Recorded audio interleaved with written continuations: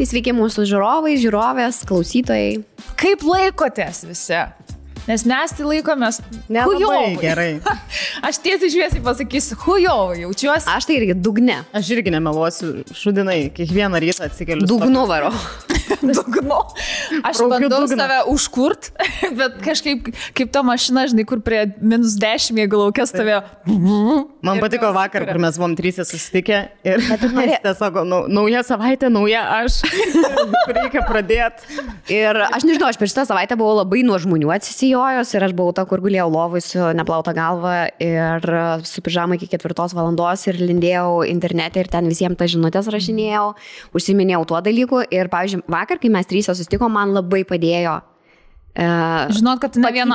Jo, tokia jaučiausi po visko laiminga, šypsojausi ir gal klaidą padariau, kad visą tą praeitą savaitę tiesiog su žmonėm nesusitikau su draugiam, pažįstamais. Taip, čia reikia suprasti, kad vien atsiribojimas tikrai, kad labai padeda kartais tiesiog su bendraminčiais ar ten pasijuokti, kad ir tokioj situacijai, bet ar pasijuokti, ar suprasti, kad ne tu vienas, ten žinai savaitę tos galvos neplovė ir buvai susisukęs į kaldrą ir visą laiką ten skrolinai tiesiog ir skaitai, kas darosi.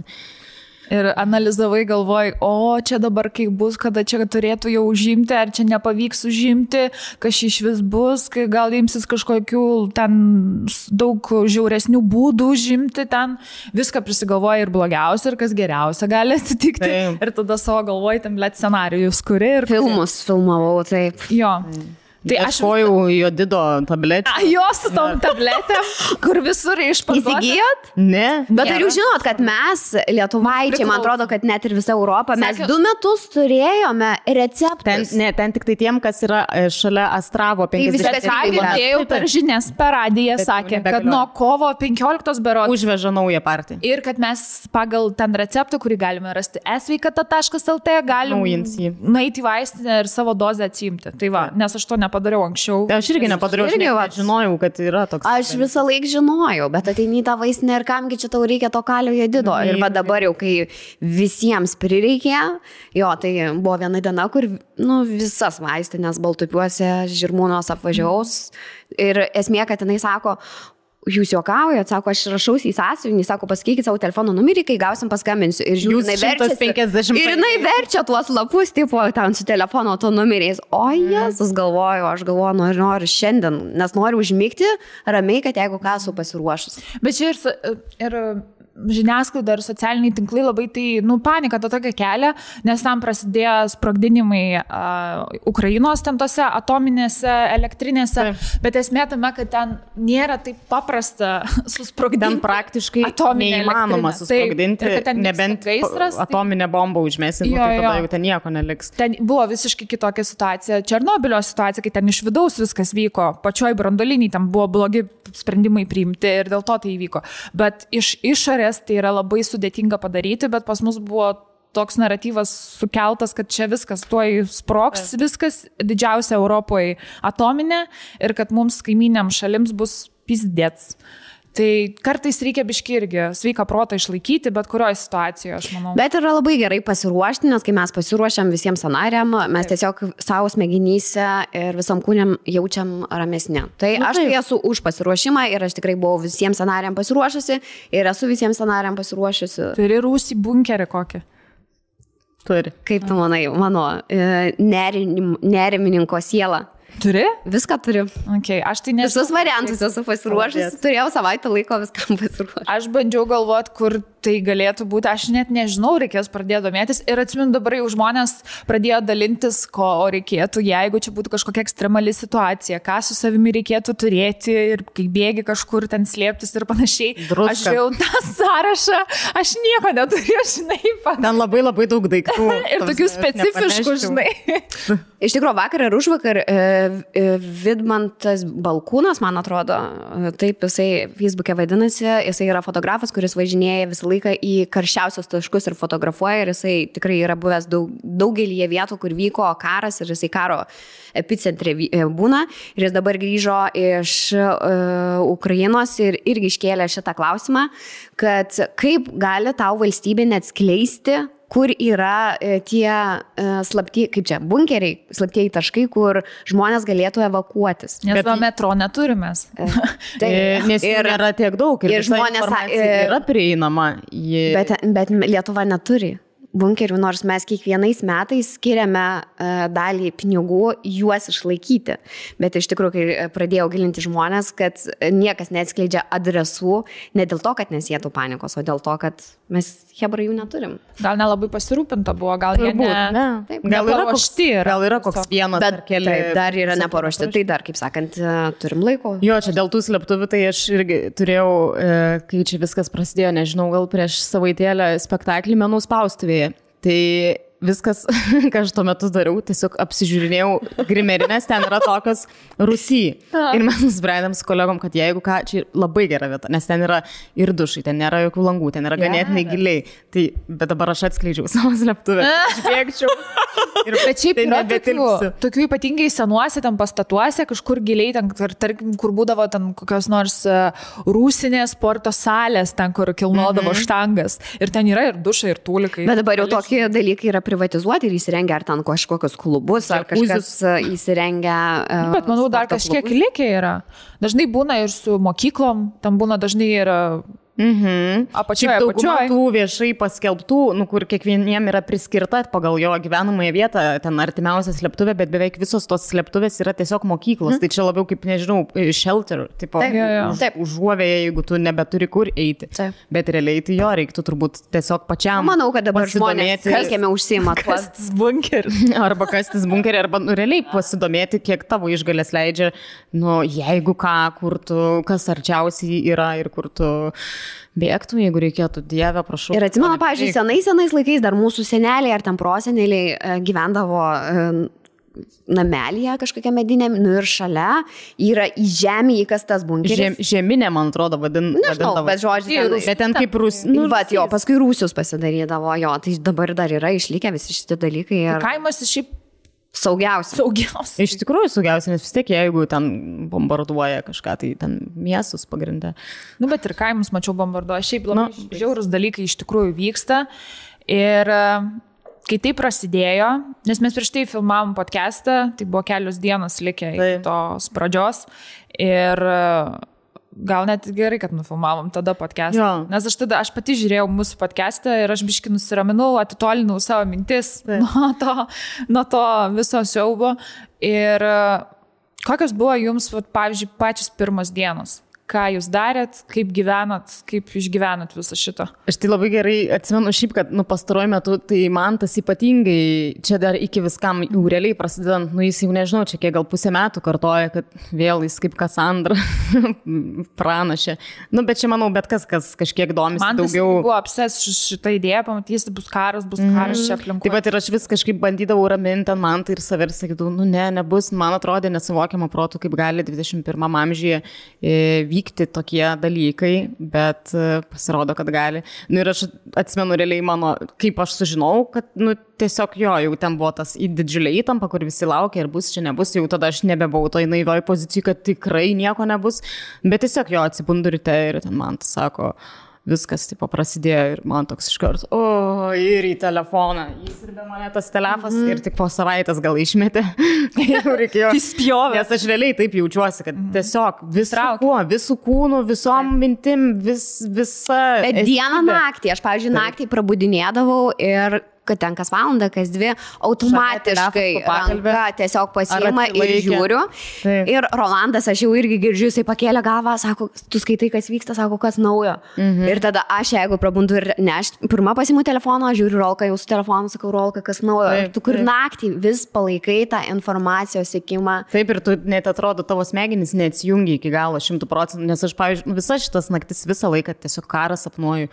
Aš šią naktį sapnau baisiausią košmarą, ką esu gyvenime turėjus ir pirmą naktį.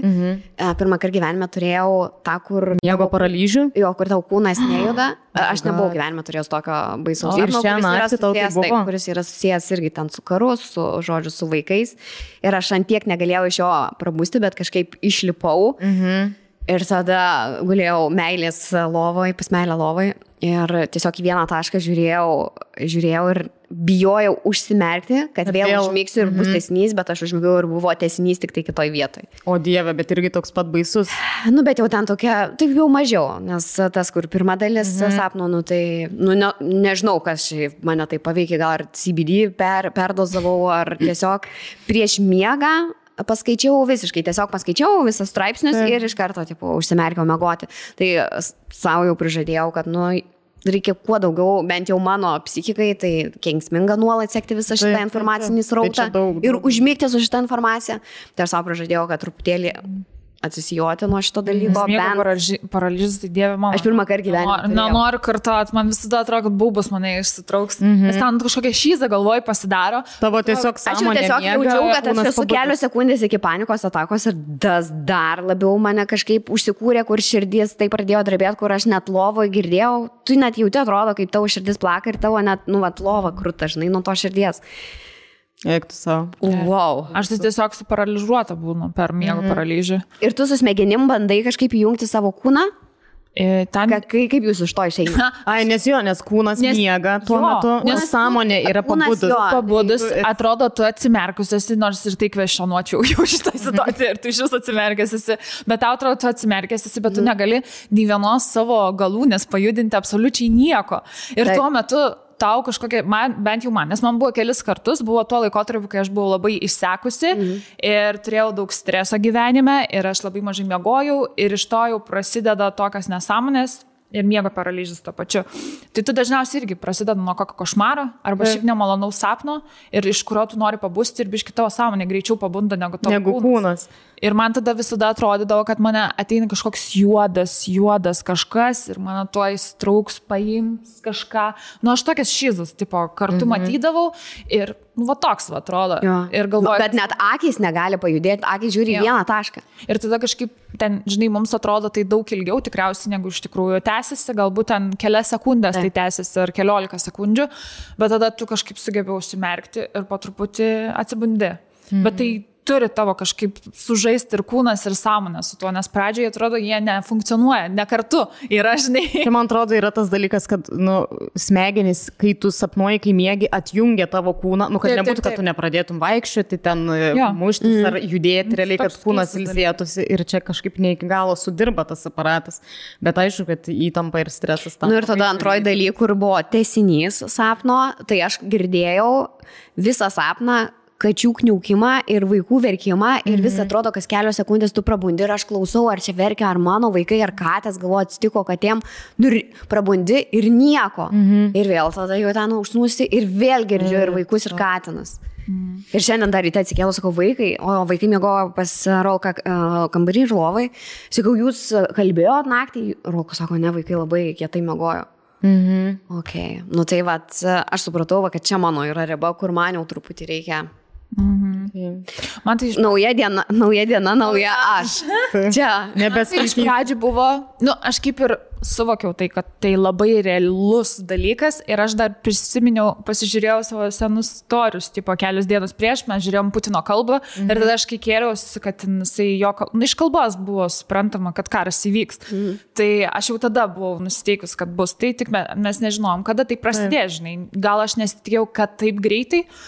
Po kelių dienų tai jau prasidės, bet aš kažkaip jau supratau, kad tai bus. Aš labiausiai, tikriausiai dėl to tose naujienose sėdėjau tom pirmom dienom, nes man buvo svarbiausia, kaip Ukraina atsilaikys. Ar jinai atsilaikys, ar dabar viskas čia tiesiog per dieną paims ir užims šitą šalį. Nes man čia didelis klausimas buvo. Ir tu, kai skaitai ten, žinai, kiekvieną dieną, o šitą naktis Kijevui dar blogesnė, nes ten imsis kitų papildomų ten visokių šaudimų, sprogdinimų, kad tik tai paimtų.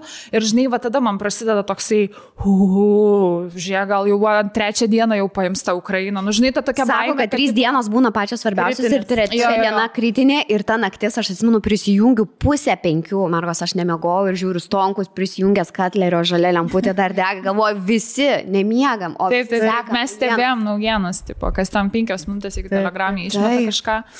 Tai man atrodo, va tos, man 3 irgi 4 dienos buvo kritinės, kai ten, žinai, su kiekviena diena vis sako, dabar atakuos dar stipriau, dabar čia ar atsilaikys Ukraina, ar sulauks ryto, žinai, ar jau bus Kijevas. Man kažkaip, žinot, baisiausia buvo antra turbūt naktis, kai... Nežinau, tas video visur vaikščiojo, kur ten Zelenskis su savo visa komanda, kad mes čia ir ten tas čia ir mes niekur nesitraukim. Ir aš tiesiog žiūriu tą video ir man tiesiog ašarus iš bėga ir aš tiesiog, jie yra vieni ir jie turi kažkaip atsilaikyti. Nu, ir man, nežinau, mane turbūt labiausiai kažkaip būtent ta naktis paveikė ir kur irgi galiausiai šiaip netaip ten užmigau ir kur atrodė, nėra šansų. Ir atsikeli ten ryte 6 ryto iškart prie to ir tipo atsilaikė. Ir tada toks, kažkoks ties, žinai, tikėjimo. Taip, ir kiekvieną naktį, aišku, lygiai taip pat baisu, bet tu jau supranti, kad jie yra tiesiog nepalaužiami ir, Taip. Manau, čia su kiekviena diena tu vis užtikrintesnis esi, kad Rusai nepaims Ukrainos, nors ten, žinai, visokios medijos yra, visai žiniasklaida išvarto, kad čia ar Ukraina tiesiog atstovės, ar čia jau senka jėgos, čia tik tai neskelbiama, tai visi visokias nuomonės turi, bet kaip suprantam, kuo daugiau dienų bėga, tuo labiau matom, kad taip, Ukraina sugeba atsilaikyti, su visa pagalba dabar suteikiama ir panašiai, ir tai yra nuostabu. Turbūt labai mažai kas tikėjosi. Aš manau, kad Putinas tikrai nesitikėjo. Ko Putinas, manau, labiausiai nesitikėjo, tai kad prezidentas nepabėgs iš šalies, kad prezidentas stovės ir sakys inspiruojančias kalbas kiekvieną mielą dieną savo žmonėms. Taip, dėl kurių visi net vertėjai verkia. Taip. Ir kad imsis visų reikalingų veiksmų su likusiu pasauliu, skambinėsis, reikalaus iš šalių pagalbos, reikalaus veiksmų kažkokių, kad kuo greičiau Rusai būtų tiesiog sugniuždyti. Tai čia yra tikras lyderis, nieks turbūt iš šito žmogaus to nesitikėjo, bet... Manau, patys ukrainiečiai nesitikėjo. Šiaip kaip pagalvojai, aktorius, komikas, dabar žiūrėk, pavyzdžiui, Lietuvai vadovautų... Teisę baigęs, jo. Teisininkas, taip, dabar, pavyzdžiui, Lietuvai vadovautų išrenka prezidentų Stonkų ir ateina karas ir Stonkus viskam vadovauja, bet gal dėl to, kad tu ir esi visiškai šalia žmonių, tu esi tiesiog su visa savo tauta. Aš labai... Niekas tavęs ir tavo tautos neskiria. Aš manau, šitoj vietoj, šiaip apskritai, čia mes vis tiek apie Zelenskį dar daugiau pašnekėsim, bet aš manau, kad šitas žmogus, ką jis padarė, tai ne tik, kad suvienijo Europą ir davė jai suprasti, kas yra Rusija, kokia yra agresorė šalis, Putino režimas, ta prasme, ir kad čia neturi būti juokai kažkokie arba diplomatija, kad neegzistuoja tenai. Tu negali diplomatijos su teroristu turėti. Ir tai parodė, manau, kad pakeitė patį požiūrį į prezidentą, koks tai turi būti žmogus. Mes visada įsivaizduojam prezidentą, kad ten sustotų, ten su kostiumuku, toks solidus vyriškis, žinai, ar ten moteris ir tokia kalba ten diplomatiška ar panašiai. Čia matai visiškai kitą variantą. Tai yra žmonių prezidentas. Taip. Aš tu matai jį visiškai žmogišką, kur ten mačiau buvo jo, jis padarė ten po kelių, nežinau, savaitės tą spaudos konferenciją ir tu matai, kai jis pats atsineša kėdę, atsisėda dar pasisveikinas, pasilabinas su tai žurnalistais ir matai, kad jisai nemiegojęs ten savaitę laiko. Ten nežinau, nesiklausęs, nesišukavęs toksai. Nu dabar jau šukuojas, mačiau tvarkas žmogus. Bet apskritai, kai matai, kad jisai žiauriai psichologiškai ir emociškai įsekęs, bet jis vis tiek sugeba ieškoti pozityvo, nuoširdžiai atsakyti kiekvieną klausimą. Tai man čia buvo toks, aš manau, kad tai sukratė tiksliau labai žmonės ir jie dabar, kai rinks tolimesnius savo tautos lyderius, jie labai atsižvelgs. Kartelė bus labai aukštai užkelta. Bet man ir šiaip tas ir Ukrainos žmonių tas ryžtas, ta narsa, visi tie pasirodantis. Gerai, gal čia yra ten lašelis jūrai, ten kiekvienas faktas, kad ten su marinuotu pomidoru, paaiškėjo, kad ne agurko, o pomidorų stiklainių numušė droną. Ar kad ten kiemsargis prilupo okupantą. Ar kad minas su cigaretė dantyse, ne? Ar kad pavogė tanką. Ar, palauk, kokie ten buvo dar? Daug visų tų istorijų ir tokių žinučių, kurios vis pasirodo ir tokį kažkokį tikėjimą, apskritai, nežinau, žmogaus, to pasipriešinimo gale, to, nežinau, ryžto, drąsos, narsos, aš tiesiog... Vienybės, patriotiškumo. Žinai, kas dar labai sužavėjo, kad žmonės, kurie išvažiavė iš Ukrainos ir gyvena visame pasaulyje, viską vyrai meta ir grįžta į Ukrainą už savo tėvynę kovoti. Tai čia, žinai, man vidui užduoda klausimą, o kiek pas mus išvažiavusių vyrų ar jaunuolių grįžtų kovoti dėl O kiek moterų, nes Ukrainoje ir moteris kovoja. Šakės, šautuvas ir ranka. Aš šiaip apie ukrainiečius, taip žinau, kaimynai ir visa kita, bet labai nebuvau įsigilinus jų, kas valstybėje vyko tą situaciją. Aš tuo metu iš vis Londone gyvenau. Tai kai Maidanas vyko ir yra labai puikus dokumentinis Netflix'e Winter on Fire. Aš pažiūrėjau tą dokumentinį, čia irgi praėjo gal 3-4 dienos karo.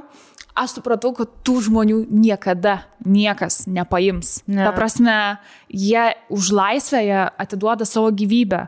Jie už tai, kad jie būtų vakarietiškesni ir demokratija, kad ten būtų, nebūtų korupcijos ir to prorusiškumo, to tokio sovietinio. Jie buvo, ta prasme, jie tiesiog galvas dėjo savo dėl to. Taip, šiaip labai geras filmas, pažiūrėkite. Visi pažiūrėkite, kas dar nepažiūrėjot.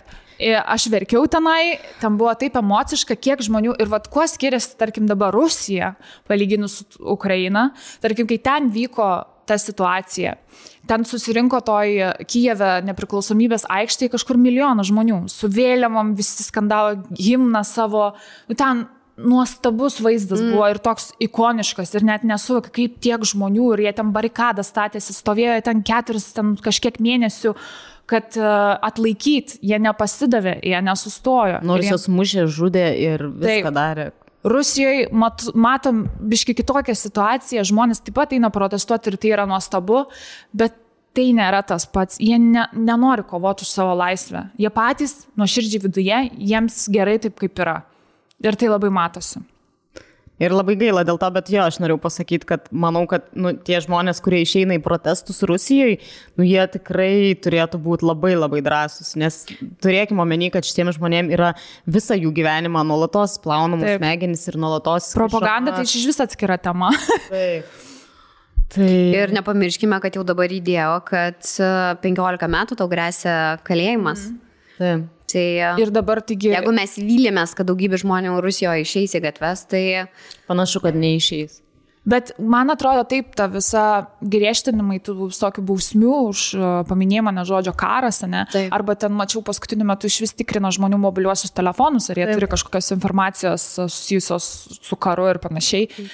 Ir aš jau nekalbu apie tai, kad vaikai sėdė areštiniai už tai, kad neša plakatus prie Ukrainos ambasados, ar ten močiutė buvo... Ar mokyklose atskiros pamokos yra, kur visą laiką jam diegiamai galva. Taip, arba močiutė, kuri ten išgyvenus antrą pasaulinį su plakatais buvo tiesiog išvesta ir turbūt nuvežta irgi areštinę, nes jinai taikiai tiesiog tokia miela močiutė buvo. Aš nežinau, aš turiu kažkokį, man ant tų senų žmonių. Taip. Aš tą su močiutė, kai pamačiau, kaip aš dėjau bliau, tada dar tą, kur senukas ten 80 metų su lagaminėliu atėjo į armiją, tipo stot, kad apgintų savo anūkus. Aš ten taip pradėjau. Ir šiaip matai, kaip, tarkim, aš irgi dalinausi, buvo video, kaip su mergina elgėsi, kaip jie tiesiog, ten dabar išėjo iš vis garso įrašas, kad viena mergina ten nusivežė į tą nuovadą daužę ir jiems sakė, kad bus premijos skirtos, kad kuo daugiau ten su jie kuo blogiau pasielgs, tuo daugiau pinigų vos negaus, kad gaus premiją už tai, kad pridaužo žmonės ten tuose nuovadose areštinėse.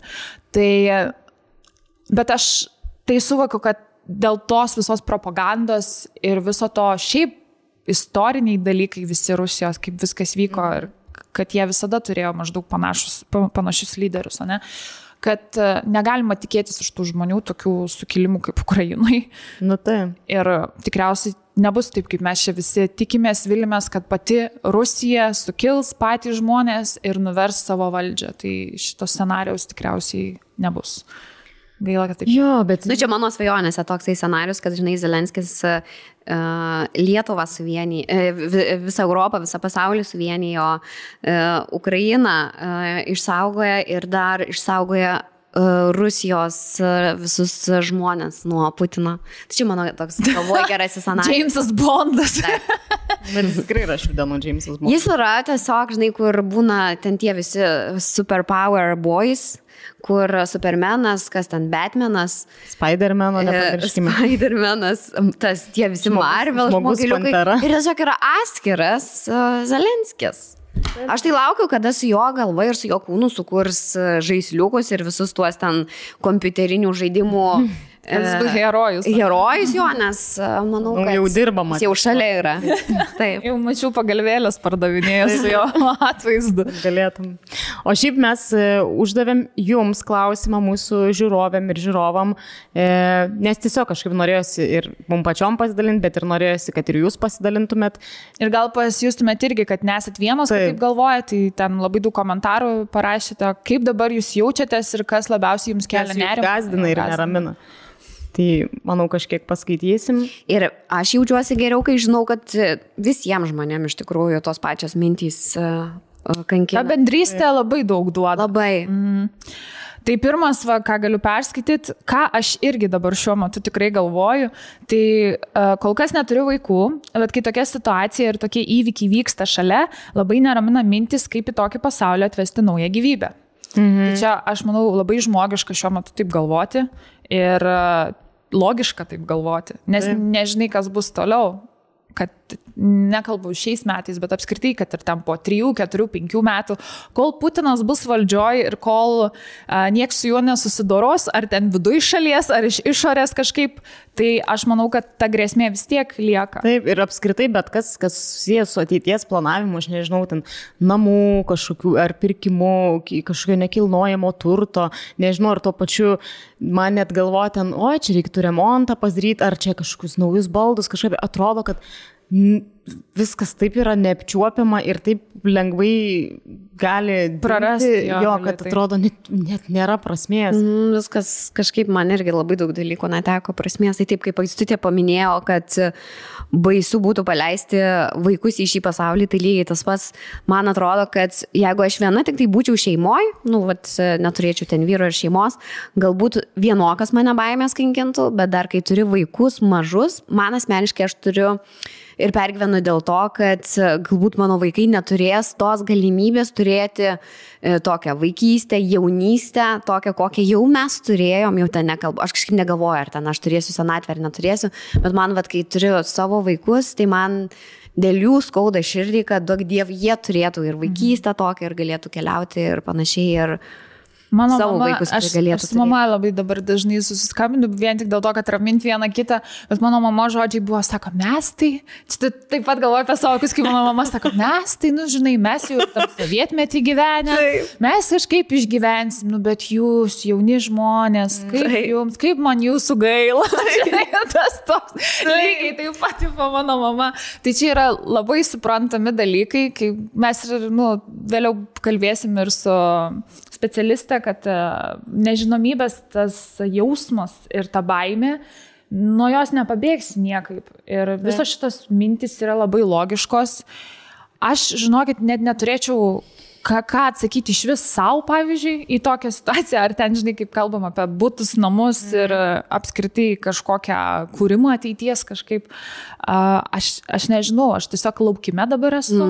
Tiesiog tokiam on hold. Jo, toks stay tuned. Bet žiūrėk, tu gyveni, aš, pavyzdžiui, asmeniškai per šitą savaitę toks jausmas, aišku, labai gaila, kad man asmeniškai reikia tokio stipraus kažkokio sukratimo iš aplinkos, kad man primintų, kad aš moku ir galiu gyventi čia ir dabar.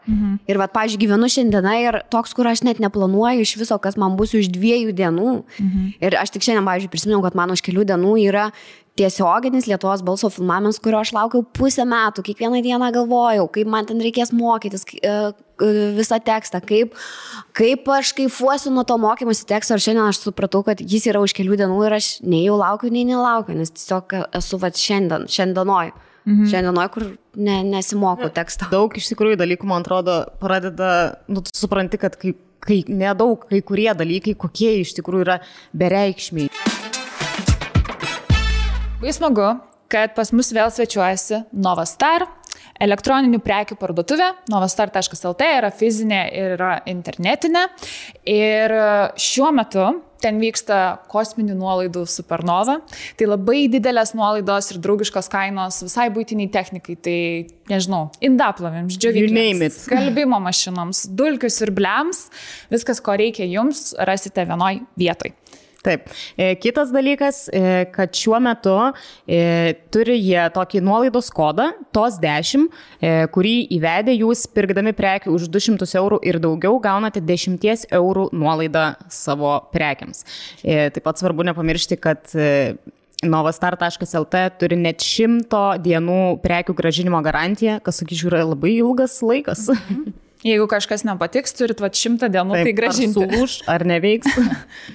Ir labai džiaugiamės, kad novastar.lt prisideda prie pagalbos Ukrainai ir visus jūs, mūsų žiūrovus, klausytojus, skatina prisidėti taip pat. Tai novastar.lt turi atskirą sekciją, į kurią yra sudėti visos būtinos reikiamos prekės, kurių prašo Ukrainoje esantys žmonės.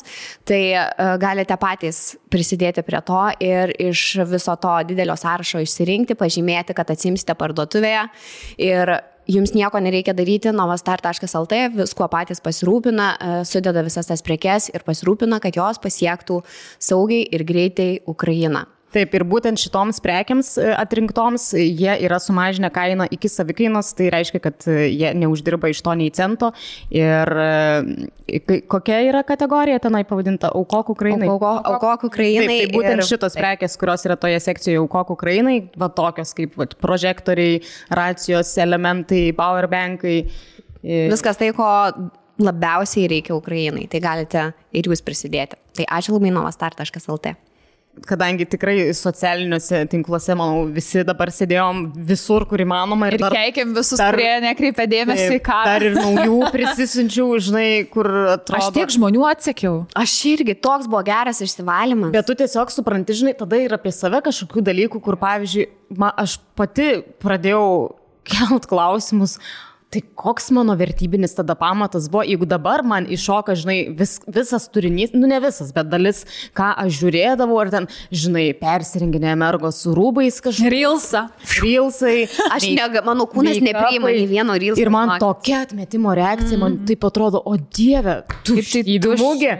Bet aš tada iškart ir galvoju, bet tai kodėl prieš šitus įvykius, prieš savaitę man dar buvo, tai okei. Labai gerai gyvenom, labai patogiai gyvenom ir net turbūt ten tie visi žmonės, kurie daro tos reelsus ir panašiai, tikrai negalvoja apie tai, žinai, kad tai kažkada ateis karas. Kitų ten tas turinys irgi senas. Taip. Yra ten darytas prieš 2 savaitės ar prieš mėnesį. Tiesiog mes labai gerai, patogiai gyvenom ir supratom tai kaip savaime suprantamą dalyką ir mažai vertinom. Bet tiesiog tikrai persidėlioja. Man pavyzdžiui. Bet gal dar ir žiūrėsime tuos reelsus, gal mums dar ir patiks, bet šiai dienai aš tiesiog pirmas milisekundę perjungiu reelsą, jeigu matau, kad jis bus nesusijęs su Ukraina, žinokit. Mano kūnas, pavyzdžiui, nepriima muzikos, aš vis dar negaliu muzikos klausyti.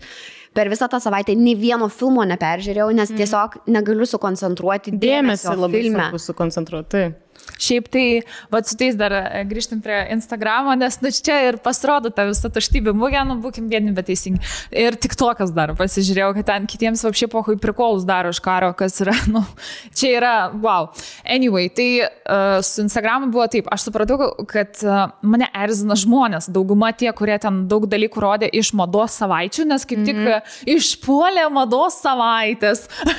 Ir aš supratau, kiek aš tokių žmonių sekiau, nes man šiaip aktualiai yra mada, bet man tuo metu žiūrėti, kaip jie tenai po mados savaitę susirinkę ten kažkur restorane ir panašiai tūsina ir ten klubą eina į after parčius ir šiaip rodo ten reelsuose savo outfitukus, man tai koktu pasidarė net ir aš tiesiog to nenorėjau matyti. Aš tai atsakiau. Ir man labai nepatiko žmonės, kur ten Europa, ne? Ten Paryžiui viskas vyko, Milane, bet europiečiai, jie buvo žmonių, kurie vapšiai nieko net, atrodo, nesureagavo į tai, kad tai atsitiko, nes tai atsitiko Europoje. Ukraina yra Europoje, nežinau, daugelis nenori to gal suprasti, bet tai yra tiesa. Ir aš mačiau, kad žmonės tiesiog nereaguoja į šitą situaciją niekaip. Tai vienas geras pavyzdys buvo ta Chiara Ferrani, kuri visiškai nereagavo.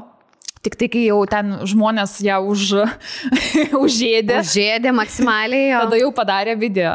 Ir aš prisiminiau tą situaciją, palyginimui, ne? Italijoje buvo kaip pradžia COVID-o, Italijoje buvo protrūkis COVID-o atveju. Taip. Tikrai mirė daug žmonių ir buvo tragedija ir jinai skalambėjo visam pasauliui. Padėkit mums, aukokit, kaip čia viskas blogai ir panašiai. Taip. Ir aš galvojau, jeigu vis tiek turi empatiškas žmogus būti, kad tiek padėti ir saviškiams ir panašiai, aš galvojau jau jį, tai tikrai, bent jau kažkiek pasidalins, iškart sureaguosi, tai, bet supratom, šiaip italam pochu yra iš tikrųjų. Aš kiek sekiau italam mažiausiai įdomu šitas karas yra. Na, jie turbūt yra toliausiai nuo to ir tiek... Gal jie galvoja, jie gerai saugiai jaučiasi. Ir aš manau, yra dar šitas dalykas... Kol tavęs nekaso, nejudina. Kol ne tavo kieme kareiviai, tai bet kad egzistuoja toks dalykas kaip kolektyvinė atmintis, kolektyvinė traumų ten atmintis ir pasąmoniai lieka net ir mum, tarkim, mes asmeniškai, mes negyvenom, kai buvo okupacijos ir karai, bet tai yra išlikę genetiškai, nežinau, kiek teisinga yra šita teorija, bet aš manau, net jeigu ir nėra jinai teisinga, vis tiek tu kalbėjai ten su savo seneliais, žinai daugybę ir pasakojimų, ten ir iš pirmų lūpų, ir mokysi, ir per istorijos pamokas, ir tiesiog žinai, kad tavo tauta susidūrė su šito agresoriaus keliamais visais, tiek okupacija, tiek karais ten ir visais tais pavojais ir problemom. Ir tai yra tiesiog mūsų kraujyje, mes labai puikiai, tai jaučiam. Mes žinom savo istoriją. Mes žinom ir savo istoriją ir žinom, kaip jaučiasi dabar Ukrainos žmonės, mes labai galim susitapatinti su jais. O tarkim, Italijoje žmonės gal būtent tokių patirčių. Tai bet dabar jau vienetai, kurie ten vėliau pasireiškia, ar kurie dar nepasireiškia. Jau pasiekė visus informaciją. Taip, bet aš tikrai pritariu šitoj vietoj, kad dabar nėra laikas būti apolitiškam, nes arba sakyti, aš nesidomiu politiką. Labai daug rusų taip daro dabar teisės. Jokios pusės, tu negali tokio situacijų nesirinkti jokios pusės ir sakyti, visi kalti. Tai tegul, man pavyzdžiui, net išlikščiau buvo žiūrėti net ne į tylą, į tylą irgi, bet kai žmonės tiesiog peace, make love, not war, arba, tarkim, vadina tai conflict, arba krizė, situation in Ukraine, conflict between Ukraine and Russia. Tai net britiškas Vogue buvo parašęs, kad tai yra konfliktas. Versace, žinok, tai aš jai parašiau žinutę. Bet žinok, dabar turėjau visas galimybės išsiuntinėti, tipo, šiaip iš tikrųjų per šitą savaitę tiek kartų aš pati buvau pasiųsta nakui, nes rašinėjau rusam, tikrai labai daug kartų mane pasiuntė nakui, tiek aš daugybę kartų pasiunčiau nakui, manau, per šitą savaitę. Išnaudojau savo nachui pasakymo limitą. Šiaip aš norėjau paklausti, nes aš rašiau ten didesniems influenceriams rusų ir man nei viena žinutė nenuėjo. Nes iškart parašė, your message was not sent to the... Tipo, kad negalėjo net nueiti tą žinutę. O pas tai nuėjo? Pas mane aš gal dar anksčiau, žinai, tą siuntinėjau. Aš tai nuo pat pradžių siunčiau. Mano nueidavo, bet aš net tiem patiem didiesiams siuntinėdavau, aš juos tagindavau savo storiuose. Aš rašinėjau tiesiog, ateinu ten į, nežinau, Tymačio, tai, kas juos seka ir tiesiog paprastiem, ten kas nagus priauginėja, grožio saloną, motociklus, kas pardavinėja, tokie mažesniem. Ir žinok, ten iš tikrųjų buvo, aišku, vieni ten parašė, kad aš esu botas ir įdytų nachui, kiti ten irgi parašė, kad jums yra praplautos smegenys. Su viena tokia, kuri užsiminėja namų dekorų ir ten visokias vazas daro, mes pradėjome kalbėti, jinai sako, mes suprantam, sako, mano aplinko žmonės supranta, kad tai yra negerai ir kad tipo, mums yra meluojama, bet jinai ir klausė, o ką mums daryti? Ką mums daryti, jeigu mes tipo, negalim išeiti į gatves mitinguoti? Sako, rusai net mitinguoti. Niekas netrukdo. Na tai va, tai viena tokia, net aš ją pasiekiau ir pradėjau ir net parašiau žinutę, kad sakau, kai viskas baigs, grįšiu pas tave vazos nusipirkti, jeigu galės mano pavadimas nueiti į Rusiją. Aš tai jų nepateisinu, va taip ir būna. Oi, mes negalim, mes bijom ir panašiai. Tai jeigu jūs visada bijosit ir negalėsit, tai niekada jūsų šalyje niekas ir nepasikeis. Taip. Tai iš šitos pusės aš jų nepalaikau. Aš iš tos pusės, pavyzdžiui, kad ir ten ta Samajaja, kaip ten, influenceriai didžioja, kur jos netgi šeima gyvena Ukrainoje ir tu vis tiek nepasireiški ir nekalbi su savo ten 13 milijonų auditorija, bet tu kai žinai, kad tau grėsia 15 metų, pavyzdžiui, ten, nežinau, kalėjimas, jeigu tu iš vis tiesiog pavadinsi, paminėsi žodį karas, ar tu pasakysi, kad tu palaikai Ukrainą, tai tau grėsia 15 metų, nežinau, kalėjimas, tavo pinigų atėmimas ir panašiai. Tai, įdomu, kiek iš Lietuvos, jeigu tu žinotum, kad tau tokios grėsia bausmės, kiek iš mūsų išdrįstų kalbėti. Tai aš kažkaip iš tos pusės pagalvoju. Pavyzdžiui, nežinau, dabar jinai tikrai matosi, tu nueini pas ją į anketą, jinai daro stories, tu matai, kad jos veidas tiesiog skausmo yra visas suparalyžiuotas, nes ten jos močiutė ar ten mama yra iš Ukrainos, o tu garsiai negali to pasakyti, kad tu nepalaikai. Bet tu nori gyventi tokioj šaly? Man tai irgi yra klausimas toksai, kodėl tu negali net savo nuomonės pareikšti, kodėl tu gyveni, gal jie net nežinai, žinai, tu gal net nežinai, kaip atrodo galimybė išreikšti tau savo nuomonę. Nežinau, aš irgi, man čia daug labai. Nuomonė, aš tai labai džiaugiuosi, kad supratau, kad aš labai mažai žmonių rusų sekiau ir iš vis domėjausi jų kultūrą. Ačiū Dievui, aš buvau atitols nuo to, nes ką aš supratau, kad daugelis tų labai didžiųjų, nežinau, žmonių, ten garsiųjų, nežinau, aktorių, dainininkų ir panašiai, jie labai palaiko Putiną. Tai, čia irgi reikia į tai atkreipdėmėsi ir savo vertybės biški irgi persi. Mano rusiškos muzikos, pavyzdžiui, buvo labai daug playlistuose ir aš, viską pašalinau. Ir iš tikrųjų, net ne pirmom dienom, dabar negaliu net nei vienos rusiškos dainos klausyti. Nepriima kūnas mano dar. Jūs, pavyzdžiui, taip nedarėt? Aš, pavyzdžiui, kam rašiau iš tų didžiųjų, tai rašiau Kim Kardashian. Kad, pasidalink apie Ukrainą kažką. Aišku, gyvenime tos žinutės niekada nepamatysi. Kas ten žino, gal kaip tik paspaus ant tavo netikėtai sėdėdama ant puliko kakodama ir perskaito. Žinai, jie sako, kad būtų apie 300 milijonų žmonių, žinai, kiekvienai žinučių gavo. Tai, bet šiaip, žinai, tai pasijutė, atrodo kažką, bent kažką. Ir aš socialiniai medijai, aš pradėjau suprasti žmonės, kurie pykti savo išvarydavo mūsų tam blogais komentarais. Aš pradėjau su rusais kapotis, ypatingai su botais ir dabar galiu pasakyti, labai juos erzina dalykai, nes tu gali labai greitai pamatyti socialiniai medijai, kas yra tiesiog Russian trollistas ir botas, kur rašo tiesiog šimtus komentarų. Taip. Žmonės turi, tai yra darbas, realus darbas, už jį labai gerai atlyginama yra ir tu gali su jais kapotis. Tai aš kaip juos erzinu, Russian troll, how much Putin paid you? Ir rašyti visiems tą patį, belė kiek. Aš po Zelenskio video visada varau, nes ten labai botų daug yra. Labai rusų daug botų. Ir tada, šiaip, aš dalinausi. Ant kiek jie susierzina? Ir velėsi su tavimi į kalbas. Jos sako, tu esi propagandistė, kiek tau Ukraina moka už tokias žinutės, tipo, ir neskapojimas. Ir aš taip savo pyktį išlieku. Aš žinau, prisiminiau, kur Aistėgi parašė, Vladimiras Putinas turi savo Facebooką. Taip. Ir jinai parašė komentarą. Taip. Man linkėjo mirties tenai. Ir ten užsikūrė didžiulė diskusija, taip, kur ten... Po tavo komentaro? Taip, kažkaip iškilo. Afrikiečiai kur ten Afrikos princai, karaliukai kažkokie ten, you die, bitch. Ten tokia diskusija. Bet aš irgi ten, žinai... Žiauriai pratau keikti, žinai. Tai čia visi, manau, įprato. Bet esmė, kad aš jį pagalvoju, kokie laikai atėjo, kai tu gali tiesiog baisiausiam pasaulio diktatoriui Facebook'e parašyti įdėti nahui. Aš tipo nusikopinau, aš nemoku kirilicą, bet nusikopinau, kur kiti parašyti, išsiverčiau ir irgi nusinčiau. Eis, neskaitot komentarą, žinau, bet aš...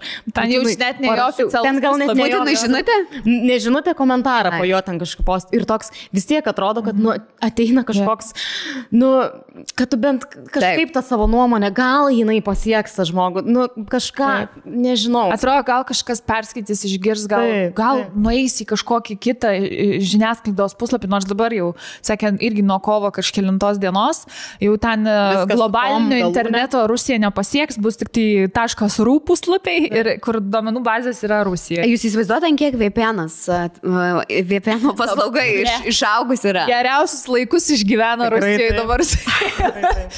Aš taigi dar kitą metodą bandžiau Tinderio tą sklaidą, pavadinkim, kur irgi užsakiau tą auksinę narystę. Šiaip tai išmesti pinigai į balą, nes man atrodo 100 eurų kainavo, nes ten visiems metam kažkaip reikėjo pirkti. Tai, mėnesį negalėjai įsipirkti? Man kažkaip už visus skaičiau. Gelminiai negalėjau. Aš įsiūs, kad gal Twitter'į. Ne Twitter'į, bet aš juos maišau visada. Jeigu ką, ten parašyta, kad dar galėsi naudoti, nors išsitryniau, bet žodžiu. Bet esmė, kad tai irgi yra būdas, galbūt kažkoks pasiekti, nors esmė, kad... Atrašydavo vyrai?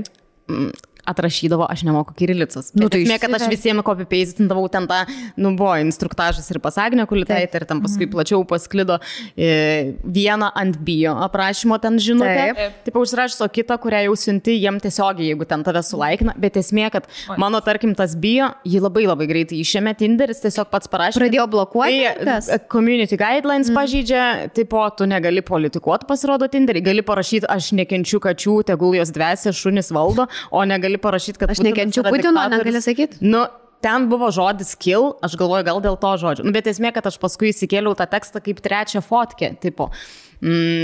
Bet ką pastebėjau, kad, ir buvau pažymėjus tą, kad aš esu Maskvoje, kad iškart, kai ištrynė tą bio, iškart laikai pasipylė žinutės tipo rusų, o kol buvo jisai, nei vieno laiko. Dažnai ten keli, paskui, kai nuotrauka jau, kadangi ten toliau reikia pasižiūrėti, tai buvo, bet irgi tipo mažiau ir, žodžiu, paskui jau aš nebesivėliau ten į diskusijas, bet su keliais, su kuo ten pavyko tipo susirašyti, arba ten jeigu angliškai, tai visi... Čia mes nieko negalim padaryti, čia yra, aš politiškas, aš nesikišu ir, esmė jo, kad žmonėm tiesiog... Abejingumas toks. Jo. Ir šiaip apskritai, aš dalinausi tokiu dokumentiniu, kuris irgi YouTube yra, lietuviškas, tai 2020 karas, kokį informacinį karą vykdė ir vykdo Rusija ir ne tik pačioje Rusijoje, kur vykdė ir daugelį kitų šalių, tarp jų ir mūsų šalyse. Labai įdomus, mes pridėsim linką, tikrai pažiūrėkite, aš ten jau visų žmonių prašau pažiūrėti, nes jūs suvoksite, kaip veikia propaganda, kaip yra tvistinamos istorijos, kodėl žmonės ten lieka abejingi ir panašiai. Ir apolitiški visi, arba ten, išvystiki ten tom visom konspiraciniam teorijom. Ir ten buvo ir apie Ukrainą kalbama, nes ten tas filmas turbūt buvo 2015-2014 padarytas ir buvo kalbama apie Ukrainą, kai tos visos istorijos paskleistas melas pasklido, kur ten vienam iš tų miestų buvo nukryžiuotas berniukas prie visų ukrainiečių rusas ir ten motina verkdama žiūrėjo, tai ją nuvilko su mašina ten nutempė, o tas berniukas nukryžiuotas mirė. Ir realiai pasakoja tą istoriją kažkokią bobą, kuri iš vis, kai atskleidė po to ten jos tapatybę, sužinojo, kad jinai iš vis tam mieste niekada negyveno, jinai iš ten iš Kijevo kažkokio priemiesčio. Nes, yra žmonių ir pačioje Ukrainoje, bent jau buvo, kurie, vatnikai irgi yra. Tai ar jai buvo sumokėta, tai buvo tas ir ten jie specialiai nuvažiavo pas tokią į tą miestelį ir klausinėjo tų bobulkų, kurios sėdi ant soliukų visada, tai jos visada viską žino, ir jų klausinėjo, sako, ar buvo čia toks atvejis, ar kas nors kažką matė. Nes iki šiol nėra jokių įrodymų, kad tai vyko. Nėra jokios filmuotos medžiagos, jokių nuotraukų. Visi, kurie ten liudininkai yra, ten tipo, tai yra aktoriai paimti arba random žmonės, bet tie realūs žmonės, kurie gyvena tam mieste, nieko niekada panašaus nematė. Bet su šita propaganda Rusijoje buvo nuteikinėjama, kad ukrainiečiai yra labai blogi žmonės, fašistai, žudo rusus, kenkia rusams. Galiu pasakyti, kad Baltijos šalyse tas pats naratyvas ir tai tęsiasi daug metų, mes galbūt labai nekreipiame tai dėmesio ir ten tas mūsų, rusofobai, rusai puola. Čia bus karas. Pažiūrėkit tą dokumentinį ir suprasit, kokią dezinformaciją skleidžia ir apie mūsų šalį, ir apie kaimyninę šalis Latviją, Estiją. Ir aš kai pažiūrėjau tai, kad šitas visas planas, kurio dabar Ukraina yra dalis, labai daug metų jau buvo rengiamas. Labai buvo daug metų ruošiama visuomenė rusų, kad jinai nekovotų, kad jinai būtų kaip tik už Putiną, kaip didvyrį, kuris išgelbės visus rusus, kurie yra engiami kitose šalyse ir kad visi vakarai yra fašistai, blogi žmonės ir kad Europos Sąjunga iš vis yra kaip Sovietų sąjunga, kad mes, pavyzdžiui, yra naratyvas Rusijoje, kad mes gyvenam žemiau skurdo ribos, bet palyginus rusų minimalią algą ir lietuvių minimalią algą, tai yra jau labai didelis skirtumas, bet apskritai, kad mes įstoję į Europos Sąjungą, visi tiesiog numarinom savo šalį ir jie labai naudojasi mūsų susiskaldymu. Tai, pavyzdžiui, buvo labai gera situacija. Atsiprašau, kad aš įsiplečiau. Tai nestok. Buvo labai gerai jiems terpė veikti, tik kai, aišku, pandemija prasidėjo. Ir buvo susiskaldimas dėl tų, kas skiepysis, kas ne, kad privalomas yra galimybių pasas. Jie to ir siekia skaldyti visuomenę, kad tada būtų naratyvas toks tiek patiems rusams gyvenantiems toj šalyje, tiek rusams, kurie yra Rusijoje, kad mes čia iš vis, valdžia nesirūpina jumis. Jūs čia matot, parodo ten, kai, pavyzdžiui, šeimų maršų, ten tas mitingas vyko ir kas prie Seimo dėjosi, aišku, kad rodė Rusijos kanaluose ir traktavo taip, kaip mūsų valdžia yra pati blogiausia. Kad visiškai savo piliečiais nesirūpina, kad ten iš vis pakazuka vyksta ir kad mus reikia ten rusus gelbėti, Taip. Tai kiekviena šita situacija tik pakenkia mums iš mūsų pusės, kad Tai vyksta. Kitas labai įdomus dalykas, kad ten papasako, ką aš manau pritaikysiu knygnešiui šitam puslapį Facebook'e. Tai ten pasakoja dar 2015 berods, ne, kai sukūrė tą dokumentinį, kad kaip veikia, pavyzdžiui, rusų propaganda ir tie visi rusų troliai, botai, nes ten jie turi atskirus pastatus, kur šimtai žmonių dirba, jie gauna algą, nes ten pasakoja buvusi darbuotoja, kas ten vykdavo. Tu gauni užduotį, gauni ir socialiniuose tinkluose, tu tiesiog viską komentuoji. Tai, blogus dalykus. Ir ten, žodžiu, buvo taip, kad Facebook'e jie sukuria grupės. Ta grupė pirmiausia vadinasi visiškai nekaltai, ten, tarkim, Jungtinės karalystės lietuvių bendruomenė. Ten žmonės mylintis filmus, ne? Kažkoks informacinis puslapis, ne? Ir kaupia tose grupėse arba puslapiuose žmonės, nes ten skleidžia tiesiog informaciją kažkokią tai bendruomeniai. Tada kažkuriuo metu ta informacija pasikeičia. Nuo pagrindų pasikeičia? Pasikeičia jo. Pasikeičia, jeigu kažkas toj valstybėje įvyksta, tarkim, kaip pas mus prasidėjo skiepų nesąmonės, ne? Tuomet pasikeičia vis naratyvas, tada pradeda skleisti informaciją, kaip čia kažkas blogai daro, valstybė jūsmis nesirūpina, valdžia nesirūpina, čia jūs esat visi, neturit savo laisvių jokių. Žodžiu, tas naratyvas. Ir ką aš pastebėjau, čia kai įvyko tas incidentas jūsų Marijampoliai, aš tada žiūrėjau, kaip čia dabar įrodyti, kad tas, yra ir administratorius to knygnešio puslapio, tas celofanas. Taip. Tai aš tiesiog perėjau per visą sieną, nuo pat istoriją iki pat galo. Ir kas mane nustebino, ten prieš kelis metus buvo puslapis aukštaityje.info. Taip, taip, sumėtė.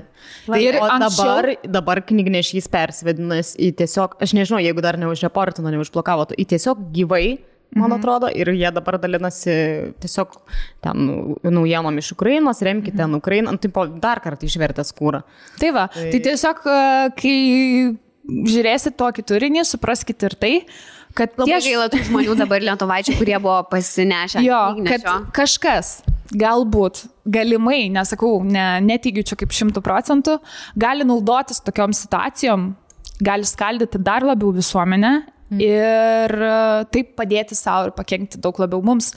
Tai tikrai, aš sakau, man atrodo tas puslapis, mano nuomonė, kad čia per manęs niekas neprisikabintų, kad toks scenarius ten ir įvyko. Kad pirmiausia buvo nekaltas aukštaityje.info puslapėlis, kur naujienas tiesiog skelbė ir kažkuriuo metu tiesiog pradėjo atsirasti visai kitokios naujienos. Tai va, tai būtų tiek iš manęs, pažiūrėkite tą dokumentinę.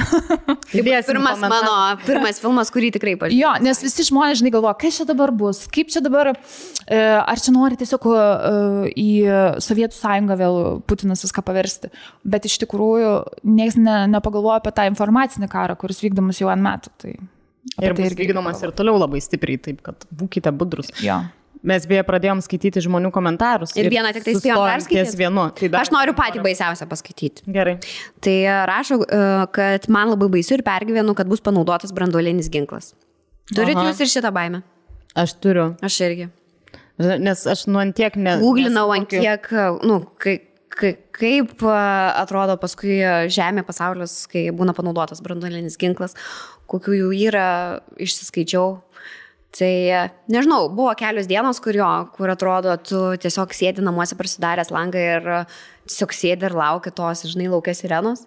Bet paskui irgi šiaip yra klausimas, ar Lietuvoje, ypatingai Vilniuje, veikia tos sirenų, žinai, šitie. Aišku, kad veikia ir... O tikrino kažkas? Ar kaip? Nes, pavyzdžiui, mes gyvenam šalia miško, aš nežinau, ar mes išgirstume šitas sirenas. Kažkada tikrinę. Tikrinę. Taip, ir tuos pranešimus esu telefoną radus. Ir vis tiek gautum, ta prasme dabar, kai mes nuolatos sekam tą informaciją, manau, jinai... Jo, tai jau dabar, kai esu seklys morga, tai... Jo, man tai baisu labai irgi dėl... Ta prasme, aš irgi kai pasidomėjau, tai kažkaip kaip ir pagalvojau, nelabai yra prasmės tas kalio jodido tabletės medžiot, nes, nepadėtų jos. Tarsi, jeigu iš tikrųjų prasidėtų branduolinis karas kaip toks, tai visai žemėje. Aš žiūrėjau simuliaciją, kaip atrodytų, jeigu visas branduolinės raketas vieni įsimėtų, vieni kitus, tipo pasaulis, ne? Jeigu jau įvyktų tas blogiausias scenarijus. Ir kas būtų? Tai realiai visai populiacijai šakės, pradedant nuo to, kad jau tuo metu, kai sprogdintų ten ištisus miestus šalyse, ne, visoje Europoje, Amerikoje, Rusijoje, tai ta visa įsprogdinti tie miestai, tai kažkur apie 100 milijonų per pirmą parą sunaikintų žmonių. Tada prasideda ta visa radioaktyvios dalelės, ta visa reakcija. Ten per kelis mėnesius žudytų pačią turbūt didžiausią dalį žmonių. Visi nuo radiacijos mirtų. Taip. Ten, nežinau, keli šimtai milijonų dar. Ten tie skaičiai kilo ir kilo, žodžiu. Ir kas įdomiausia, aš, pavyzdžiui, šitą faktą nežinau, kad kai ta radiacija pakyla į atmosferą, labai, labai greitai atšala temperatūra. Ir ta gaunasi nuclear winter, kur realiai mūsų juostoj klimato tai būtų koks -80. Ta prasme, negali nei jokie augalai, nei gyvybė išgyventi tokiam, tokio klimato juostai. Tai ten, kiek žiūrėjau, tai Australijai -30 būtų. Tai tiesiog, čia kad suvoktume padarinius viso to, aš manau, nei vienas žmogus, kad ir koks jis despotas, kad ir koks diktatorius bebūtų, nenorėtų to. Žinai, dėl ko? Nes vienintelis dalykas, ką mes turim visi kartu, kaip gyvuliai net, kaip gyvūnai, ne, iš ko mes esam kilę, tai kad mes norim išlikti ir išgyventi. Taip. Jis puikiai supranta, kad panaudodamas tai, ką jis tam turi, ar kai kitos šalis naudos į jo pusę, to nebeliktų, neišgyventų nei jis, niekas neišgyventų. Aišku, aš tik tai labai bijau, kad jis pasvertų taip, kad, jeigu vieną, aš numeščiau tik tai, o jie atgal ne, tai tipo, tai nebūtų, nes čia realiai reikėtų, kad visi viską, ką turi sumest. Jo. Sakė, bet jeigu mestų ant miesto, būtų irgi labai žiaurus padariniai tiek kaimininiam šalim, tiek pačiai tai šaliai, tas miestas iš vis būtų suniokotas, tiesiog visas, tarkim, ant Kijevo užmestų. Tai ir mums būtų labai blogai dėl radiacijos ir panašių dalykų. Bet ten, žinai, jeigu užmestų, aš net nežinau, atsakas turėtų būti toks pat į Rusiją, aš net nežinau, kaip tai vyktų, bet man atrodo, kad šiuo metu tai nėra įmanomas scenarijus, tai yra tik gazdinimai, blefavimas gal pačio Putino. Bet čia, manau, belieka tikėtis ir belieka viltis ir tokią mintį reikia kuo mažiau į galvą. Gal čia reikia kuo mažiau įsileisti, nes čia jau realiai tai nebe mūsų valių, jeigu tai... Čia nieko nekontroliuojam šitoj situacijai ir tikriausiai, čia kai žveigiam... Čia jau nepadės žinutės siuntinėjimai. Ir kalio jodido tabletės ir bunkeriai čia jau vargo ir padės, bet kas juokinga... Man labai primena šitą situaciją, kur žiūrėjom Ricky Gervaisą vėl iš naujo stand-upą ir irgi Netflix'e ir ten buvo tokia pat situacija, kai žinot, kai, tarkim, nežinau, teroristai užgrobė lėktuvą, ar ten kažkas atsitinka, sprogsta lėktuvas ir ten yra tos liemenės, kurie, jeigu ten virš vandens kažkaip netyčia išliktų gyvas, kur visi, visa logika eina prieš tai, kad, visi tiesiog mirtų ir tai tu turi suvokti, bet vis tiek yra tos liemenės ir jos yra su švilpuku. Kad jeigu kokiam nors būtum vandenyne, žinai, kur šalta, kur tu tikrai mirtum ir nuo šalčio ir kažkur ten skraidytų helikopteris. Ir tai jau net per Titaniką rodė, kad tu neturi tiek jėgų sušvilpti. Ir atsidarytų langą helikopterį. Kažkas yra. Ta prasme, tai jau mes turim suvokti, kad nei toj situacijai tu niekaip neišgyventum realiai logiškai mąstant, kad nėra galimybių tiek ir šiuo atveju su brandoliniam tom raketom. Mane dabar iš tikrųjų visai sukrėtė, nes aš galvau, kad ganėtinai dažnai išgyvena žmonės nukritus lėktuvom, ypač jeigu nukrenta į vandenyną. Man atrodo, kad niekas neišgyvena. Ar esi kad nors per pastarosius 20 metų girdėjęs, bet to, kad ten nusileidžia Vieną kartą buvo, kad iš viso lėktuvo išgyveno vienas mažas vaikas. Ar puikiai šitą atsimenu, prisiekiu. Bet jeigu dušta lėktuvas... Bet čia toks, kur ten jau dievas. Aš užlimsiu paiešką. Aš kiek žiūrėjau, visi visada būna arba dingia. Žinok, geriau neskaitinėk, nes tai, žinok, tikrai neprideda tavo ramumo, kai tu renkiesi skristi lėktuvu. Aš tiesiog sakau, realiai. Širdies visi būna arba dingia be žinios, arba mirė vietoj tiesiog. Žinok, mažai kas tikrai išgyvena, nebent tu esi tas dievo siųstas vaikas. Tikrai aš jo nesu. Tai dėl šito galime sutarti. Vieną dar norėjau paskaityti, kur panašiai iš tikrųjų jaučiuosi, tai yra, rašo, baimė likti ir kovoti, nes supranti, kad jei bėgsi, negalėsi savo atleisti palikus mylimuosius ir savo mylimą šalį. Taip pat didžiulė baimė sužinoti, matyti mylimų žmonių netekti. Tai vėlgi šitoj vietoj Šiaip pritariu, kad kovoti turėtų turbūt tie, kas moka tai daryti. Nu, aš nežinau, kiek iš manęs naudos būtų mūšio lauke. Bet noriu priminti mergos, kad mes rytoj einam į šaudymo kursus. Ir rytoj? Ne 15 dieną? Trečiadienį. Rytoj. Trečiadienį. Jėga. Aš galvojau, kad ne rytoj, bet nesvarbu. Tai išmoksi naudotis ginklu. Nu jo, bet man šiaip įdomu, ar jūs esat, pavyzdžiui, pagalvoję, aišku, kad esat, ta prasme, ar jūs bėgtumėt iš Lietuvos, ar čia liktumėt. Man sunku iš tikrųjų rasti atsakymą ir ne viskas visada nuo tavęs priklauso, bet man šiaip va būtent tas, net jeigu, kai aš galvoju, net jeigu aš ten bėgčiau, skriščiau iš čia, kas labai galimai turbūt pirmų įpų ir tai daryčiau. Bet man tas, kur tu supranti, kad tu visais nepasirūpinsi savo ten artimaisiais, tėvais, ten giminėm, ten seneliais ir tipo, man va ir va tas jo, ten žinoti, tarkim, kad kažkas kažkam atsitiko, va to aš labai bijau. Aš žinai, man širdį toksai buvo klausimas, va, lieki kovočia, moki šaudyti, turi ginklą ir ar aš galėčiau nužudyti kitą žmogų? Manau, galėtum. Dėl savo vaikų, pavyzdžiui. Dėl savo vaikų tikrai galėtum. Nesudrebėtų ranka, ne? Arba dėl savo gyvybės. Tada įsijungia tie visi išlikimo, išgyvenimo instinktai. Klausimas, aišku, kaip tu paskui sudylintum su to, aišku, kad būtų po trauminio šoko sindromas ir visa kita. Bet manau, kad daug kas mes iš tikrųjų galėtume. Net jeigu apie save taip negalvojam, tai manau, kad net pats taikiausias ten žmogus... Gelminė, pavyzdžiui. Kai iškyla grėsmė jo gyvybei, nu tikrai įsijungia kažkoks kitas režimas, aš galvoju. Karo režimas. Taip. Išlikimo režimas. Taip. Aš tai esu pagalvojęs. Bet aš galvoju taip. Aš visada ir blogiausią scenarijų apgalvoju. Bet to, kad ten tave gali nužudyti, išprievartauti. Šiaip moterim būti kare yra labai blogai. Taip. Jeigu kas dar nesidomėjo, to moteris yra žiauriai prievartavimas karo metu. Ir visada buvo. Ir tuo naudojasi vyrai.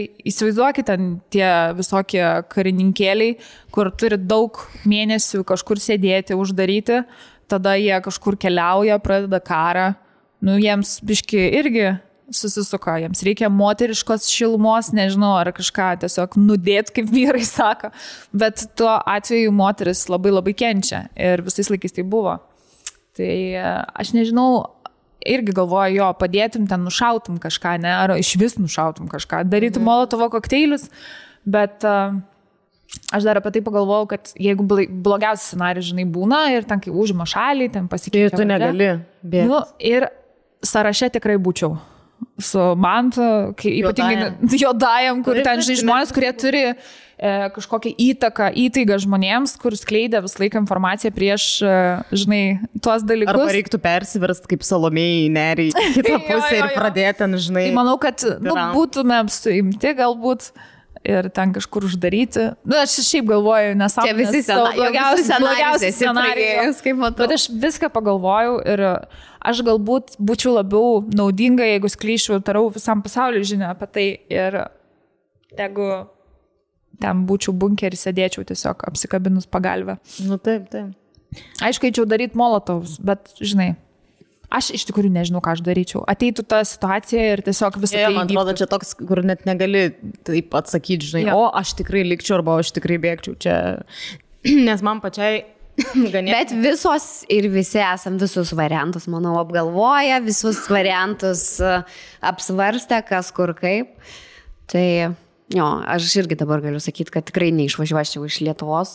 Bet nieks nežinau. Nes man nuoširdžiai kyla klausimas, pavyzdžiui, kodėl Ukrainoje, tie, kur likusios, pavyzdžiui, moteris, kur ten ką tik su naujagimiais kūdikiais ant rankų, kai atrodo gerai dabar yra situacija, kai jos negali pabėgti, bet man tiesiog įdomu, ar buvo kažkas, kas pasirinko nebėgti, net kai dar buvo galima ir jau buvo aišku, kad čia, aš manau, tu tiesiog kažkoks neįgimas gal įsijungia, kad, nu, nes šiaip palikti savo visą gyvenimą, visą čia susikurtą, viską, ką tu turi, nu, man, pavyzdžiui, išvažiuoti kitoje šalyje, pradėti gyvenimą, ką aš, tipo, raganiukės, aš būčiau vaikų animatorė, viešbučiuose, turbūt Turkijai, nu, čia, ką aš su savo... Tai nieko tokio, manau, ir aš būčiau.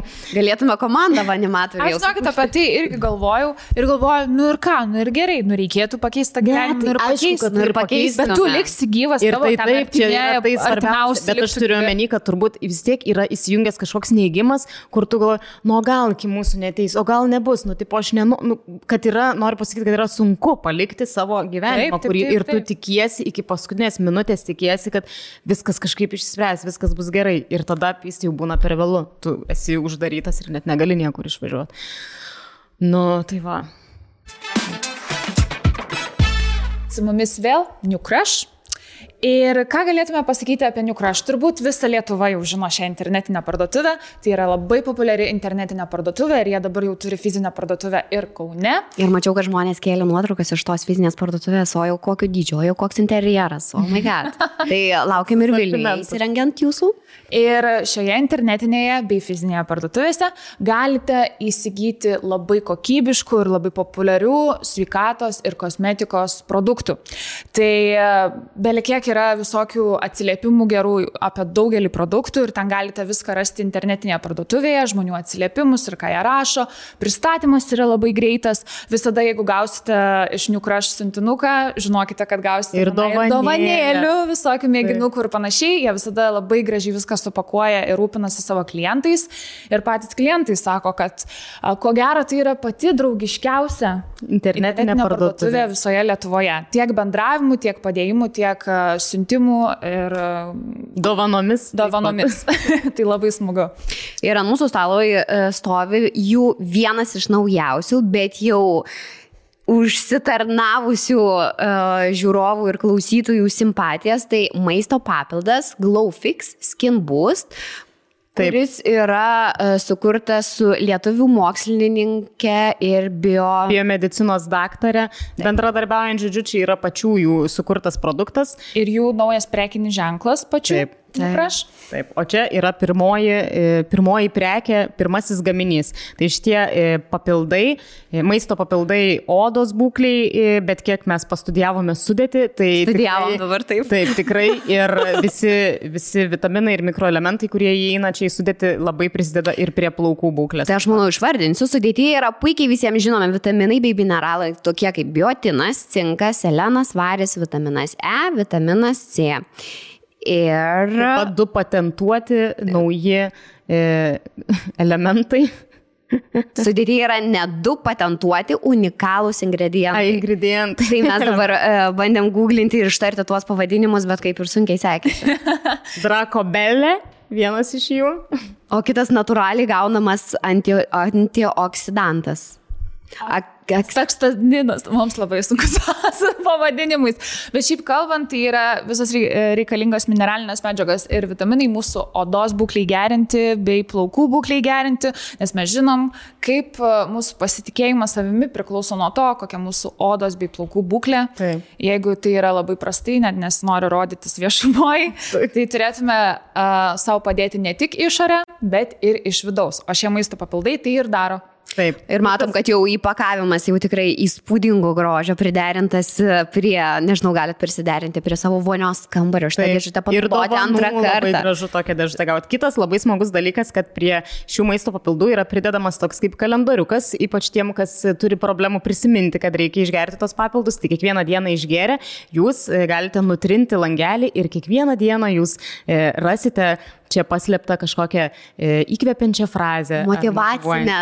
Motyvacinį sakinį, kuris galbūt jūs nuteiks visai dieną. Ar motyvacinį pasiūlymą. Štai pavyzdžiui, kaip start your new daily ritual. Pradėk savo naują dienos ritualą kažkokį, kur kiekvieną dieną darytum. Arba pagalvok apie 3 dalykus, už kuriuos esi dėkinga. Tai toks labai gražus, pozityvus. Taip. Ir mes turime savo nuolaidos kodą. Tai dar tos 15 suteiksim 15% nuolaidą visoms New Crush prekiams jų internetinėje parduotuvėje. Taip, ir nuolaidos kodas galios 72 valandas, taip kad paskubėkite, pasinaudoti juo ir įsigykite viską, ko trūksta jūsų grožio ir sveikatos arsenalui. Taip, tai newcrush.lt ir fizinė parduotuvė Kaune. Ir newcrush.lt laukiame jūsų ir Vilniaus mieste. O mes grįžtam su jūsų komentarais ir išgyvenimais. Ir tokius įdomus vienas yra, kad dažnai mes skaitėm, kad žmonės bijo dėl savo gyvybės, dėl savo artimųjų gyvybės ir pergyvena ir liūdi. O čia komentaras yra, kad labai gaila Ukrainos žmonių, vaikų, pačios sugriautos šalies. Tikrai stipriai išgyvenu, emociškai sunku. Niekada negalvojau, kad taip giliai išgyvensiu kitos šalies tragediją. Nėra nuotaikos, liūdna, nieko nenoriu veikti. Baisu, kad jei Rusijai pavyktų, jie tikrai kažkada ateis ir mūsų šalies. Nu, galiausiai. Taip, visgi susiveda į tai. Susitapatinam tiesiog su kita valstybė. Tai, bet reikia tikėti, kad Ukrainai pavyks išsiųsti tuos psichus namo. Nu, mes irgi viliamės ir tikime tuo. Ir manau, kad su kiekviena diena, ta diena šviesesnė vis būna, kad nepavyksta nieko rusams ten padaryti labai daug pasistumti, ne, su jų kariuomenė link miestų ir panašiai. Tai čia toks įdomesnis, kad gaila kitos šalies ir kad išgyveni už kitą šalį taip jautriai, ko turbūt nesitiki. Keli komentarai dar buvo susiję su nėštumu dabar besilaukiančio moterim, tai padariau tokią savo išvadą, kad iš mūsų auditorijos yra gal koksai nėštumo bumas. Nes pakankamai čia daug dar pandemijos turbūt. Jo, tai padariniai. Tai Greta rašo, kadangi laukiasi ir man gimdyti apytiksliai už 1,5 mėnesio, tai vis nenurimsta mintys, o kas jeigu. Ir širdys plyšta matantas nuotraukas su ką tik gimusiais kūdikėliais slėptuvėse ir panašiai. Tada tik dar stipriau savo pirmagimę apkabinu, padėkoju visiems dievams ir prašau stiprybės tiems žmonėms fronte. Taip, aš šiaip, žinot, pagalvau, kaip turėtų būti baisu, kai tu laukiasi vis tiek, taigi reikia ten ir vengti stresų ir taip toliau, kad ten ir toks čia, tu negali savęs sustabdyti ir tada atrodo dar labiau stresuoji ir kad ten tam vaikučiai nepakenkti. Buvo keli komentarai, kad irgi rašė kelios merginos, kad laukiasi ir pasitarus su savo daktarė, nusprendžiau visiškai atsiriboti nuo žiniasklaidos sekimų, nuo televizoriaus, nes tai man tik tai kenkia. Dar vieną norėjau paskaityti. Žodžiu, rašo, stengiuosi sekti žinias, bet kuo mažiau visko, nes turbūt nuprotėčiau nuo to, kas vyksta. Pamenu, kai prieš 8 metus su kambariokė sekėme naujienas Maidane, tai po to kiekvieną naktį sapnuodavau, kad karas Lietuvoje, o aš slapstausi ir kovoju su priešais. Sapne net Dima Bilan pasirodė. Pamatęs mane pradėjo kalbėti, kokie aš graži ir kaip manęs nori. Siūlė važiuoti kartu į Maskvą. Bet aš jam pasakiau, ne, reikia ginti tėvynę. Tai reikia ir dabar nepasiduoti, palaikyti ukrainiečius ir labai tikiu, kad šitas visas košmaras pasibaigs vieno asmens nenaudai. Taip. Geras, kokį sapnai visų dabar Bilanai pasakė.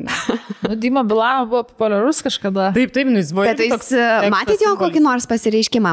Aš nežinau, apie ką jis dabar yra. Aš irgi, bet mačiau... Aš žinau, kad jis su alkoholiu didelių problemų turėjo čia visai neseniai, tai gal jam dabar... Bet mačiau Baskovo pasisakymą ir kaip tik dabar jam Ukraina iškėlė žodžių. Laižo šikną Putinui tiesiog.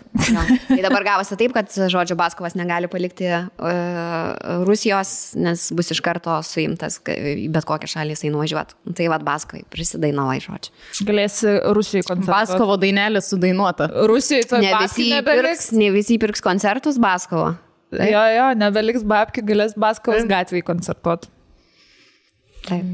Toks, sakyčiau, gal paskaitom dar kelis ir aš tokį pabaigų į vieną ilgesnį turiu. Gerai. Tai, nežinau, turi dar kažkokį? Aš dar vieną turiu, kur kur, žodžiu, visa šita situacija, visas karas paskatino mūsų susituokti. Tai dabar galvoje man yra tik vestuvių planavimas, gal savanaudiška, bet planavimas labai atitraukia nuo blogų minčių ir emocijų. Čia labai geras būdas.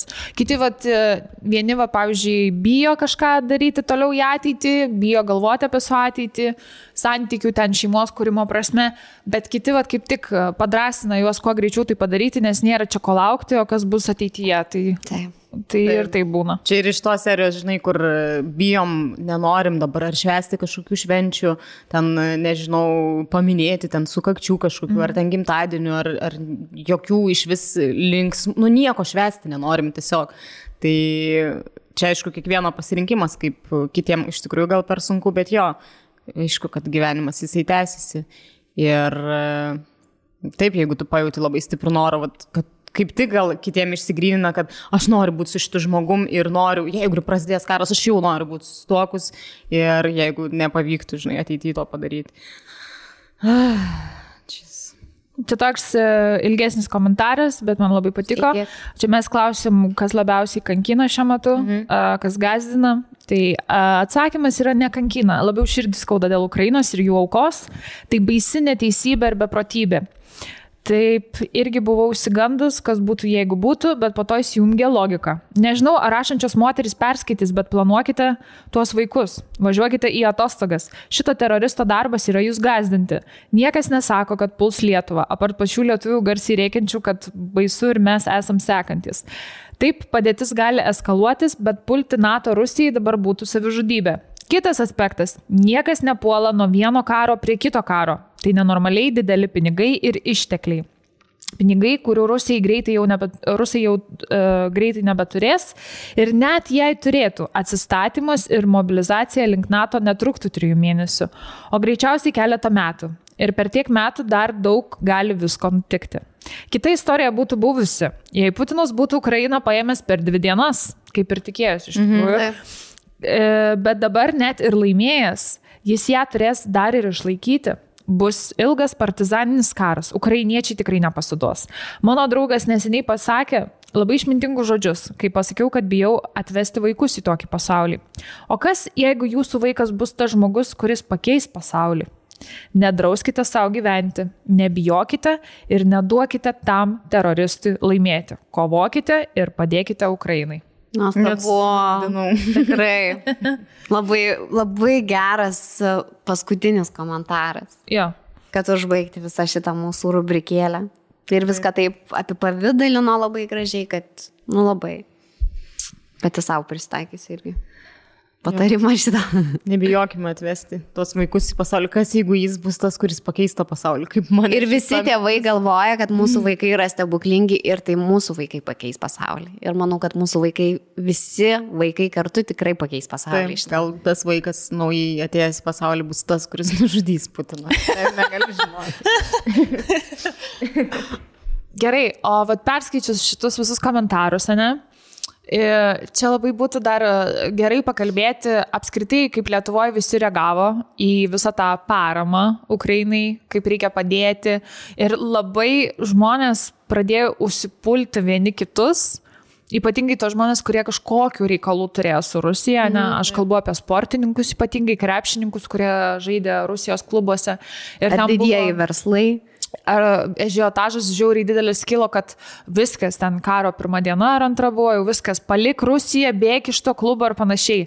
Visi suvokė, situacija yra logika. Tikrai tie žmonės nenori žaisti Rusijoje, kai tokie dalykai vyksta, bet tiesiog gal nereikėtų taip jau žiauriai pulti žmonių, kad jie dabar viską mestų tenai, jau gyvenimą susikūrė ir bėgtų tam 1-2 dieną, kai karas vyksta. Tai vis tiek egzistuoja, turi pasitarti galų gale ten su šeima. Kontraktai yra. Sprendimai ir teisinės, manau, yra kažkokios procedūros, kur tu negali. Nes tie žmonės dabar gal kažkokias gaus, žinai, nežinau, kažkokią bausmę už tai ar sankciją, ar pinigų nesumokės. Aišku, čia pinigai mažiausiai turėtų dabar rūpėti šitoje situacijoje, bet aplamai tai keičiasi vėl žmogaus gyvenimas. Jis jau ten pripratęs gyvena su šeima ir jam reikia kuo greičiau grįžti. Tai aš nežinau, iš tos pusės labai toksai buvo kategoriškas visų. Man tik nepatiko tas puolimas, kur žmonės, lietuvaičiai, reikalavo, kad per 1 dieną ryte jau čia paviešino, kad čia tas ir tas krepšininkas, futbolininkas žaidžia Rusijoje, jau viskas vakare reikia parašyti, kad jau jisai Lietuvą parskrido.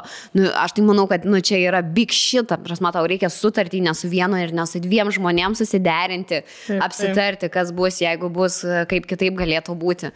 Jo, tai tas mūsų vieni kitų kažkokie reikalavimai. Realiai tai tiesiog reikalavimai. Spaudimas. Dabar daryk tą ar aną, kur pavyzdžiui, tai aišku, kad tu kiek reikia. Tu žinai, kad jisai pasitrauks ten, žinai, arba neklausyti atlikėjo, kuris yra ten, tarkim, prorusiškas, ar ne tai, kad prorusiškas, proputiniškas, neįti ten į jo koncertus, ar ten pasmerkti viešai jo elgesį, bet tarkim, kur buvo dar akcija kažkokia labai jinai tik trumpai truko dėl to, kad greitai Rusija vis neleido dalyvauti Eurovizijai, bet kai buvo paskelbta iš pradžių, kad leis, prasidėjo ten tas hashtagas Monika nevažiuok, tipo, kur jinai dabar čia pat šią sekundę turi priimti sprendimą, kad ne, jinai nevažiuoja tipo, į Euroviziją. Ir toks, man patiko ir jos pačios pasisakymas, man atrodo, story, žiūrėjau, ar ką, kur aš padarysiu, ką reikės. Jeigu bus, pavyzdžiui, priimtas sprendimas, kad mes visi važiuojam ir ten Ukrainos himną giedam, arba ten, nežinau, nuvažiuojam ir tiesiog stovim tylėdami sen, aš darysiu kaip reikės. Jūs būkit ramus. Ir aš 100% tikinas, kad jinai būtų padarius, ką reikės. Aš manau, buvo atakuota normaliai. Tai taip, ir tiesiog, žinai, tas viešas toks staigus spaudimas, aišku, aš suprantu, čia žmonės daro tiesiog iš desperacijos, kur būtent norisi kažkur. Čia ir dabar.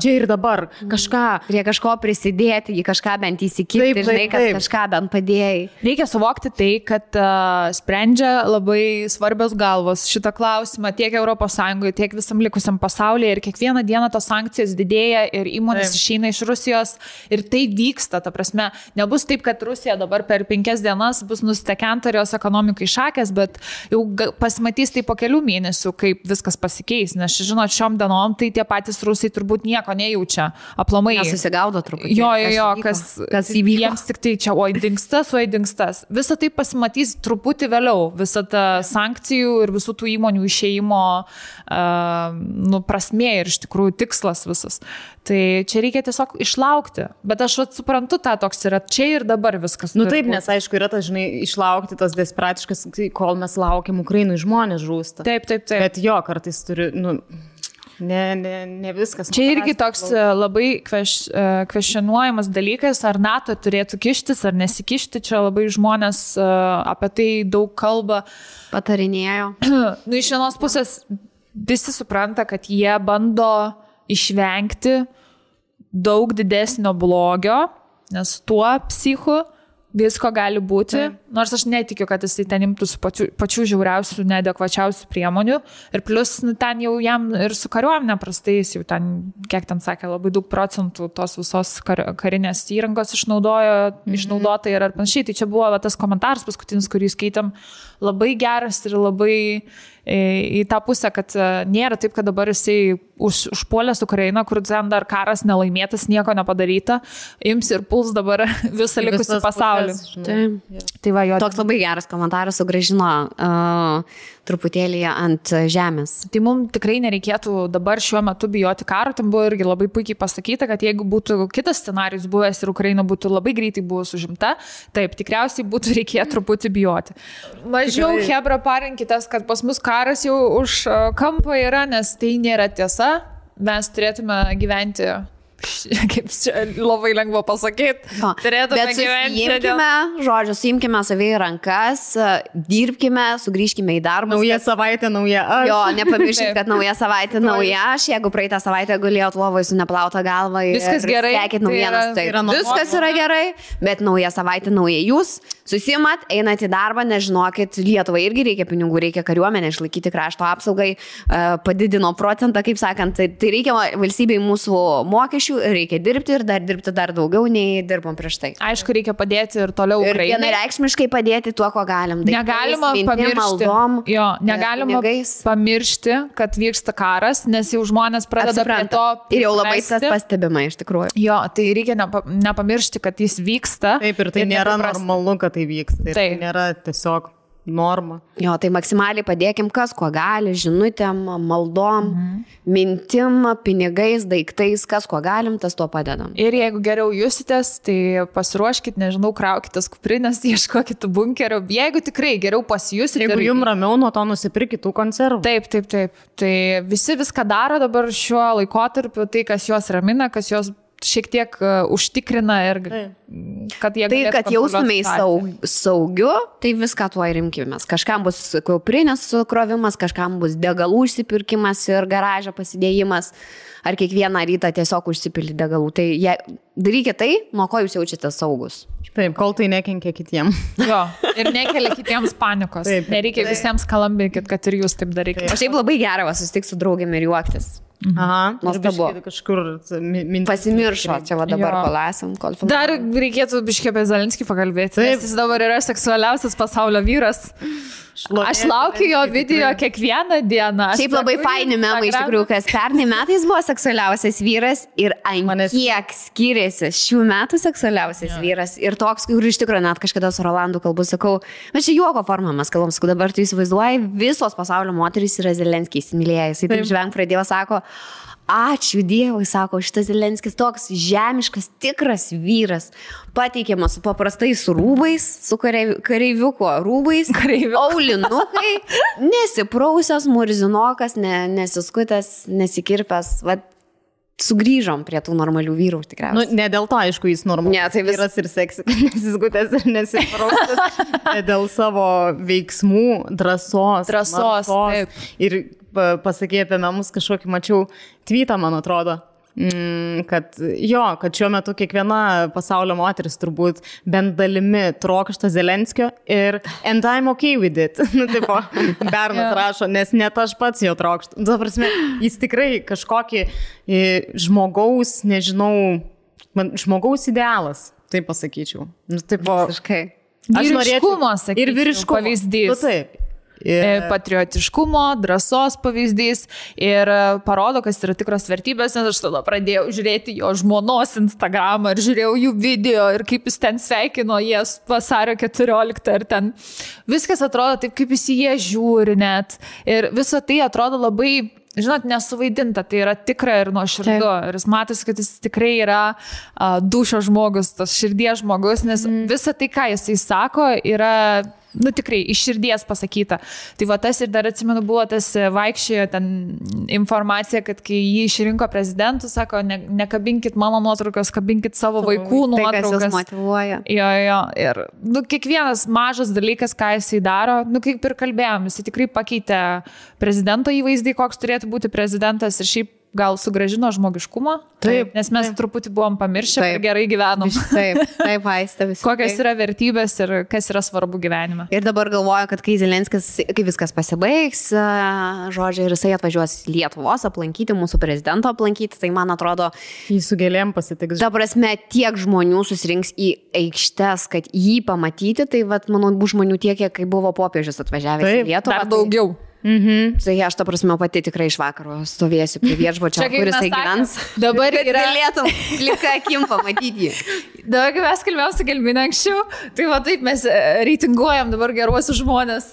Zelenskis, princesė Diana, motina Teresė, popiežius.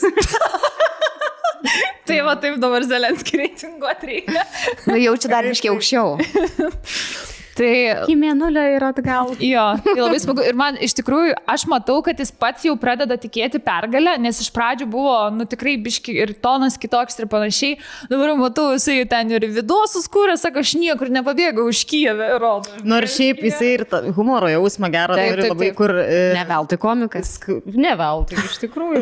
Kur sklaidžio internete ten tas iš Putino su tom aerofloto stewardesėm nesuprasi, ar ten visgi, nes daug tų teorijų skaičiau, kad visgi ten kažkokia kompresinimo klaida, tipo, dėl to atrodo, kad ta ranka per mikrofoną. Aš žiūrėjau originalų video, tai ten nebuvo jokios pereinančios rankos. No, bet aišku, yra kiti, kurie išmano, kad tipo, prisizūminus jo kontrus jis tikrai atrodo kaip iškirptas, kad šviesa ten skirtingai. Čia konspiracija. Čia galim tikėti, galim netikėti, bet... No, tai, kad šalia jo buvo aktorės. Tai čia jo, taigi jau išaiškinta, kad ta viena tai tikrai aktorė, kur visuose video filmukuose. Bet esmė, kad ir matėt, kur Zelenskis kažkuria savo kalbą pabaigė ir tiesiog mikrofoną nulenkė. Tai vadinasi, jis yra maži dalykai. Taip. Tai yra mažos detalės. Arba kai jisai kalbėjo, kad jisai liko Kijeve ir sako, aš nebėgu iš Kijevo, tokių tipo pratimų dabar, exercisingo dabar aš nedarau, nereikia dabar tokių pratimų man, nesportuoju dabar taip. Tai jo net tokie maži dalykai, kaip jisai... Ir jo kažkokios frazės, žinai, I need ammunition, not right. Jo. Jis tikrai yra lyderis. Taip, jo. visiškai. Ir mes įsilydę dėl jo. Taip. Bet šiaip jų šeima yra nuostabi, man ir ta žmona kokia graži, nuostabi moteris. Tai labai viliuosi ir labai tikiu, kad viskas galiausiai bus gerai, kad Zelenskis liks gyvas ir galės atvažiuoti čia kažkada į Lietuvą ir mes galėsim jį gyvai pamatyti. O mes važiuosim į Ukrainą atostogauti. Mėnesį aš ten būsiu. Ir mano pagrindinė destination bus mūsų šeimos prisiekia. Nebe Maldyvai kažkokie, o Ukraina. Taip. Tikrai. O šiaip linkim jums toliau gyventi gyvenimą ir mėgautis gal labiau vertinti kiekvieną dieną. Ir jeigu kažko bijojot padaryti, gal tiesiog imti ir daryti. Taip. Ir dabar mes turėsime labai fainą interviu. Pasikvietėm labai fainą moterį. Psichologę. Taip, Vitalija. Ir manau, kad jinai daug atsakys klausimų. Mums irgi ten mes turėjom. Mes jau žinom, nes mes esam jau įties, nes mes jau nufilmavom. Tai galim pasakyti, kad tikrai buvo labai įdomu ir naudinga. Jo, ir jautru. Taip. Tai ir jeigu jums patiks, mes galėsime jos maldauti, kad jis surastų savo dienotvarkį daugiau laiko ir dažniau ją pasikviesti. Taip. Gal nemaldausim, paprašysim. Žimta moteris. Gero intervo žiūrėjimo, o mes jums palinkėsim ramybės. Ir slava Ukraina. Pas mus svečiuose yra psichologė, neurobiologė, psichoterapeutė, kandidatė Vitalija Navickė. Taip. Atvykus. Ir dar mindfulness pabaigusi. Ir žmogus su 2 magistrais. Mes apšalę. Čia gerai. Žmogus turi daugiau magistrų negu mes visos 3 dėjus kartu. Tai mes pasikvietėm, visiems suprantama, kokia šiuo metu yra situacija ir Lietuvoje, ir kaimininėse šalyse. Ir manome, kad labai svarbu dabar pakalbėti šitomis temomis, su kuo mes susidurėme viduje. Taip. Kad labai daugelis dabar jaučia didelį nerimą, nežinomybės jausmą, beviltiškumą, bejėgiškumą. Mes pačios tame tarpe irgi, tai pasikvietėm savo psichologę. Taip. Ir jums, pagalvojom, kad ir jums gali būti naudinga. Tai norėtume daugiau pakalbėti apie tai ir tikriausiai aptarti kažkokius būdus, kaip galėtume šioje situacijoje nors šiek tiek savo padėti. Tai tikriausiai šiuo metu daugelis labai jaučia tą nežinomybės jausmą ir baimę, nes kuris gali sukelti ir panikos atakas, tą tokį nerimą ilgalaikį, nes nežinom, kaip čia bus toliau, kokia laukia ateitis, kas laukia Lietuvos, kas laukia mūsų, kas dabar čia bus su Ukraina, ar ją užims, ar neužims. Kas bus su Lietuva. Taip. Nes tai labai tiesiogiai įtakoja. Ar bus branduolinis karas, ar ne. Ir tikriausiai tie visi jausmai dabar labai ypatingai sustiprėjo ir žmonėm, kurie ir turi šiek tiek psichologinių problemų. Manau, kad dabar tai ypatingai suintensyvėja dalykai. Tai kodėl, mano klausimas toks būtų, mes kaip ir suprantam, kodėl yra tas nežinomybės jausmas ir baimė, bet kodėl, kaip čia dabar pasakyti, mes kaip ir suvokiam, kad neturėtume taip jaustis, bet vis tiek taip jaučiamės. Tai iš kur atsiranda ta nežinomybė ir ta baimė ir kodėl jinai vis intensyvėja, kai kuo daugiau apie ją galvoji. Tas pats jausmas. Ir ką jis gali sukelti, kokius dalykus. Savidestrukcija, pavyzdžiui, visi ten pradeda, valgyti, emocinis valgymas prasideda, ten depresija gali. Taip, arba nevalgymas. Arba nemiga. Kabinamės už to, ką žinom. Ir kartais valgymo sutrikimai jie grįžta, ar ne, nes mes juos žinom. Tokia kaip saugi, pažįstama teritorija. Atrodo keista, taigi, valgymo sutrikimai arba, pavyzdžiui, depresija, kaip tik čia sunkiau, bet, psichika kabinasi į tai, kas pažįstama, tai, kas sena, žinoma ir galima ten atsidurti. Nežinomybė, neapibrėžtumas, tai yra labai mums baisu. Atsimenu, netgi psichologijos studijose mums sakydavo, kad jeigu turit sunkumų dirbti neapibrėžtose sąlygose, tai tada negalėsit būti psichologais. Nes kiekvieną dieną nežinai, kas ateis, su kokiu klausimu, su kokia istorija, kaip ką reikės daryti, tu negali iš anksto taip pasiruošti. Ir tas neapibrėžtumas tenka išmokti jame jaustis komfortabiliai. kaip sako Eugenijus Laurinaitis, kad, pavyzdžiui, psichoterapija yra 2 bijančių žmonių reikalas, kuris sėdi vienas priešais kitą ir tikėkime, kad bent jau terapeutas mažiau šiek tiek bijo.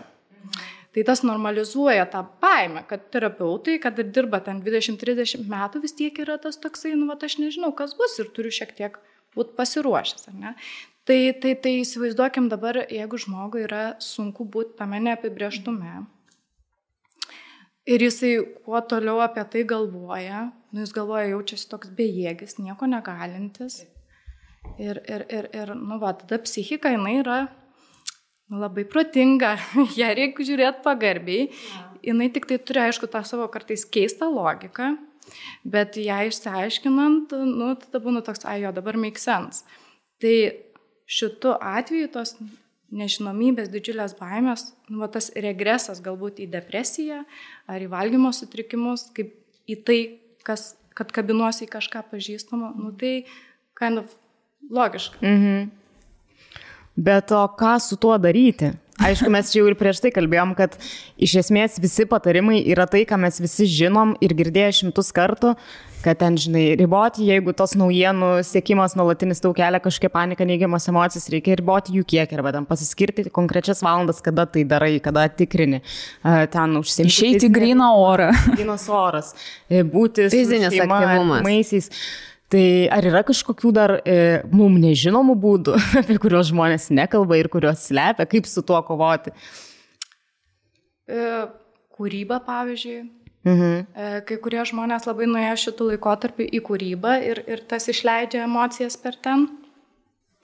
Pavyzdžiui, piešt. Arba iš tikrųjų per pandemiją, kaip išpopuliarėjo keramika, niekados nebuvo anksčiau mačias, kad tiek žmonės užsimtų keramiką. Visi žies puodus pradėjo. Nes labai atpalaiduoja, labai priverčia tave būti čia ir dabar būtent tą sekundę, nes jeigu tik tai mintis nukreipsi, tas puodas iš karto jisai išstorės ir bus jau nebe puodas. Man atrodo, kad kažkokia ir kontrolės jausmo turi, kad tu kažką darai fiziškai kontroliuoji. Sutinku. Nes man atrodo, tas nežinomybės jausmas labai su to, kad kontrolės neturėjimas. Tai gal tie visi valgymo sutrikimai, kur tam, pavyzdžiui, žmogus nevalgo arba valgo emociškai, tas toks tai kontrolė, aš šitą bent jau dalyką valdau savo gyvenime, ne? Prie to veda. Absoliučiai taip. O dabar grįžtant prie to, ką galim daryti kitaip. Tai kūryba padeda, kas dar galėtų padėti? Meditacija, ar ne? Relaksacijos, hobiai, nepamirškim hobių, labai labai svarbu jie yra. Nes jie ir padeda mintis nukreipti, dažniausiai padeda įsižeminti ir dar gaminti, ar ne, tų laimės hormonų. Šiaip tarp šitų, ką čia dabar paminėjot, galima eiti pas specialistą, ar ne, galima eiti pas psichologą. Mes beveik per kiekvieną podcastą paminim, kad jeigu turit kokių problemų, psichologai, psichoterapeutai laukia jūsų. Taip. Ir gali būti toksai, jau girdžiu galima tokį gal pasipiktinimą kažkuria prasme, kad, aš bandau užsirašyti pas psichologą, bet eilės iš po pandemijos ar net tos eilės pusmetis, metai, aš pati jau kuris laikas nebepriimu naujų klientų, nes viskas pilnai užbukinta. Ir ką daryti žmogui, kai dabar dar ne ta karo grėsmė kyla, tai noriu pasakyti, priminti, kad yra krizių centrai, yra linijos, įvairios jaunimo linija, kur gali ne tik jaunimas skambinti. Ir įvairiausių tų būdų, kaip čia ir dabar, kad galiu naktį netgi pasikalbėti su specialistu. Ir dažnai tie specialistai dar būna tokie, jeigu tas prie tų linijų būdi, tai jie tokie labai iš dūšios tą daro. Nuoširdžiai jam norisi taip padėti, tai tas irgi gali pagelbėti. Ir kai kurie dar psichologai, mačiau kolegos, kad pasisiūlė žmonėm nemokamai teikti konsultacijas. Šiuo metu, jeigu jaučia kažkokią padidėjusią tą baimę, nerimą, aš pati sutikau ukrainiečiam, dėja rusiškai, ukrainietiškai nekalbu, bet jeigu bus poreikis, kad gal angliškai, tai kad aš irgi nemokamai konsultuosiu. Nuostabu. Minėjai laimės hormonus, tai kaip natūraliai pasigaminti laimės hormonų? Kaip čia ne kotletai, gal kad pasigamintų taip lengvai, bet vis tiek yra kažkokių būdų, kaip išsiskiria. Tai kas yra sportas? Sportas. Vienintelis, man atrodo, tikras garantuotas būdas, kaip jie gaminasi. Nu, arba mėgstama veikla. Gyvūnai. Pasakyti, kad gyvūnai labai padeda terapijai, labai nuramina ir suteikia tokį komforto jausmą, kai šalia turi savo mylimą gyvūną. Tikrai. Neveltui yra, pavyzdžiui, šunų terapija, kaniterapija, delfinų terapija, mes jas ir Lietuvoje turim. Ir manau, kad, pavyzdžiui, žirgyną nuvažiuoti jo. Taip pat. Yra net terapinis jodinėjimas. Aš kažkada mačiau, aš gyvenu Pilaitį, tai mačiau, kad ten yra žirgynas ir aš žiūrėjau, kad ten 20 minučių ar pusvalandis grinai terapinis tas jodinėjimas, kur ne kažkaip sporto varžybom ruošies, bet būtent tą megzti ryšį su gyvūnu. Tai tikrai su gyvūnais skiriasi toks oksitocinas, mes juos kaip apkabinam, su žmonėm irgi. Taip. Dėl to, kaip sakant, kaip prisiglaust prie partnerių, tvirčiau irgi gaminsi. Dabar dažniau apsikabinėkit savo partnerius ir savo mylimus žmonės. Aišku, seksas. Norėjau atklausti. Išsiskiria. Sudėtinga turbūt, kai galvoja apie karą, galvoti apie seksą tikriausiai. Ja, nuo žmogus gal priklauso. Kai kam sunku bus galvoti, kai kas taip kaip tik per tą neišleidinė savo susikaupusią, galbūt įtampą. Tas irgi padės. Vėlgi hobis yra svarbu, bet hobį reikia turėti tokį, kur nesiekiama kažkokio konkretaus tikslo. Čia toks labai pavyzdys su mezgimo. Jeigu žmogaus hobis yra mezgimas ir jis, pavyzdžiui, numezgė megztinį ir patikrinti, ar čia tikrasis hobis būtų, tai sakyt, ar galėtume iš naujo išardyti ir vėl megzti. Ir jeigu žmogus sako, nu ne, aš jau numezgiau megztinį, nu tai aišku, nereikėtų taip skirstyti, kad čia tikrai ne hobis, bet jau ne apie tai. Hobis, čia ir procesas, ne rezultatas. O ne rezultatas. Ir truputėlį dar norėjau apie tą keramiką sugrįžtant pasakyti, padeda keramika taip ir įsižeminti, būti čia ir dabar, kur mes galim nukreipti mintis, tai yra įdarbinti tą prefrontalinę smegenų žievę. Tas padeda mums nurimti, nes mūsų smegenys yra tokios, kad negali labai stipriai multitaskinti kelių svarbių dalykų. Ne? Čia tik mums taip atrodo, kad mes galim, mergos. Iš tikrųjų, ne. Ne, tai vat, kai būna dar... Tai va patvirtino, kad ne, mes čia prisigalvom nesąmonę. Galim vienu metu ar nevalytis dantis ir kažką skaityti, bet tada tas nuvalymas jis... Nebus kokybiškas, taip. Arba toks, jisai nėra toks intensyvus, kad reikėtų tai pajungti. Tai esmė, kad ta keramika dar padeda perfekcionistam. Nes ten galima daryti, o kažkaip kaip iškepa, pasidaro, savai. Taip, jisai tampa toks, koks jisai nori būti, ne toks, kaip tu nori. Taip, teisė. Ir padeda priimti tą tokį netobulumą ir jisai netgi gražus gaunasi, nes rankų darbo indai ir ne jie tom ir gražus, kad jie tokie savotiški, netobuli. Mes truputį užkandžiaujam. Aha, buvo ir taip šalta, bet dar ledų užkrimtame. Protas net šalo. Tokiam nežinomybės laikotarpyje, tokiam visai dažnai norisi kažkokio komforto. Taip. Ir suvalgyti tai, ką tu mėgsti. Ir dažniausiai būna saldus dalykai.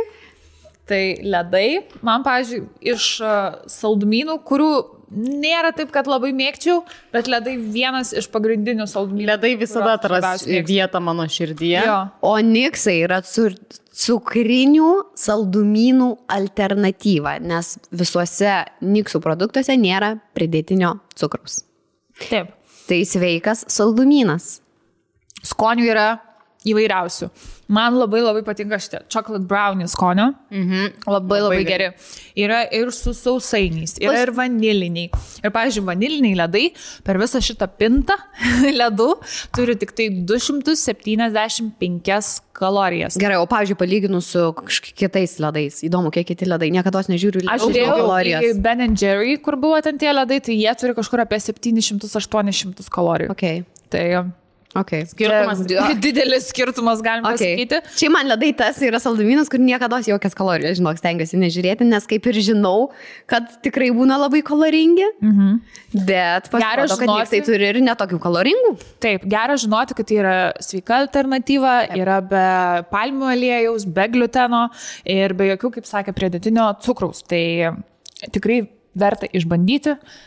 Ir šiuo metu mes turime nuolaidą. Dar tos 15, kuriums suteiks 15% nuolaidą, o nix.lt, tai jie pardavinėja ir batonėlius, pardavinėja ir ledus, o ledus galite užsisakyti, dėja, tik Vilniečiai. Taip, tai čia labiau Vilniečiam galioja šitas dalykas. Taip pat šiuo metu vyksta akcija, kad užsisakius 2 ledų rūšis, šokoladinius ledus gaunate dovanų. Tai O jie iš labai labai viso.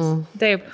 Ir labai paprasta galite, aš, pavyzdžiui, esu taip dariusi, kad per Volto galima Nixą užsisakyti, kad būtų labai lengva paprasta jums priveš prie durų irgi, arba jų internetinėje puslapyje nix.lt. Taip, beje šitam puslapyje ir šiaip taikomas dabar nuolaidos ledam, tai kad mūsų ta nuolaida 15% pliusuojasi, yra papildoma.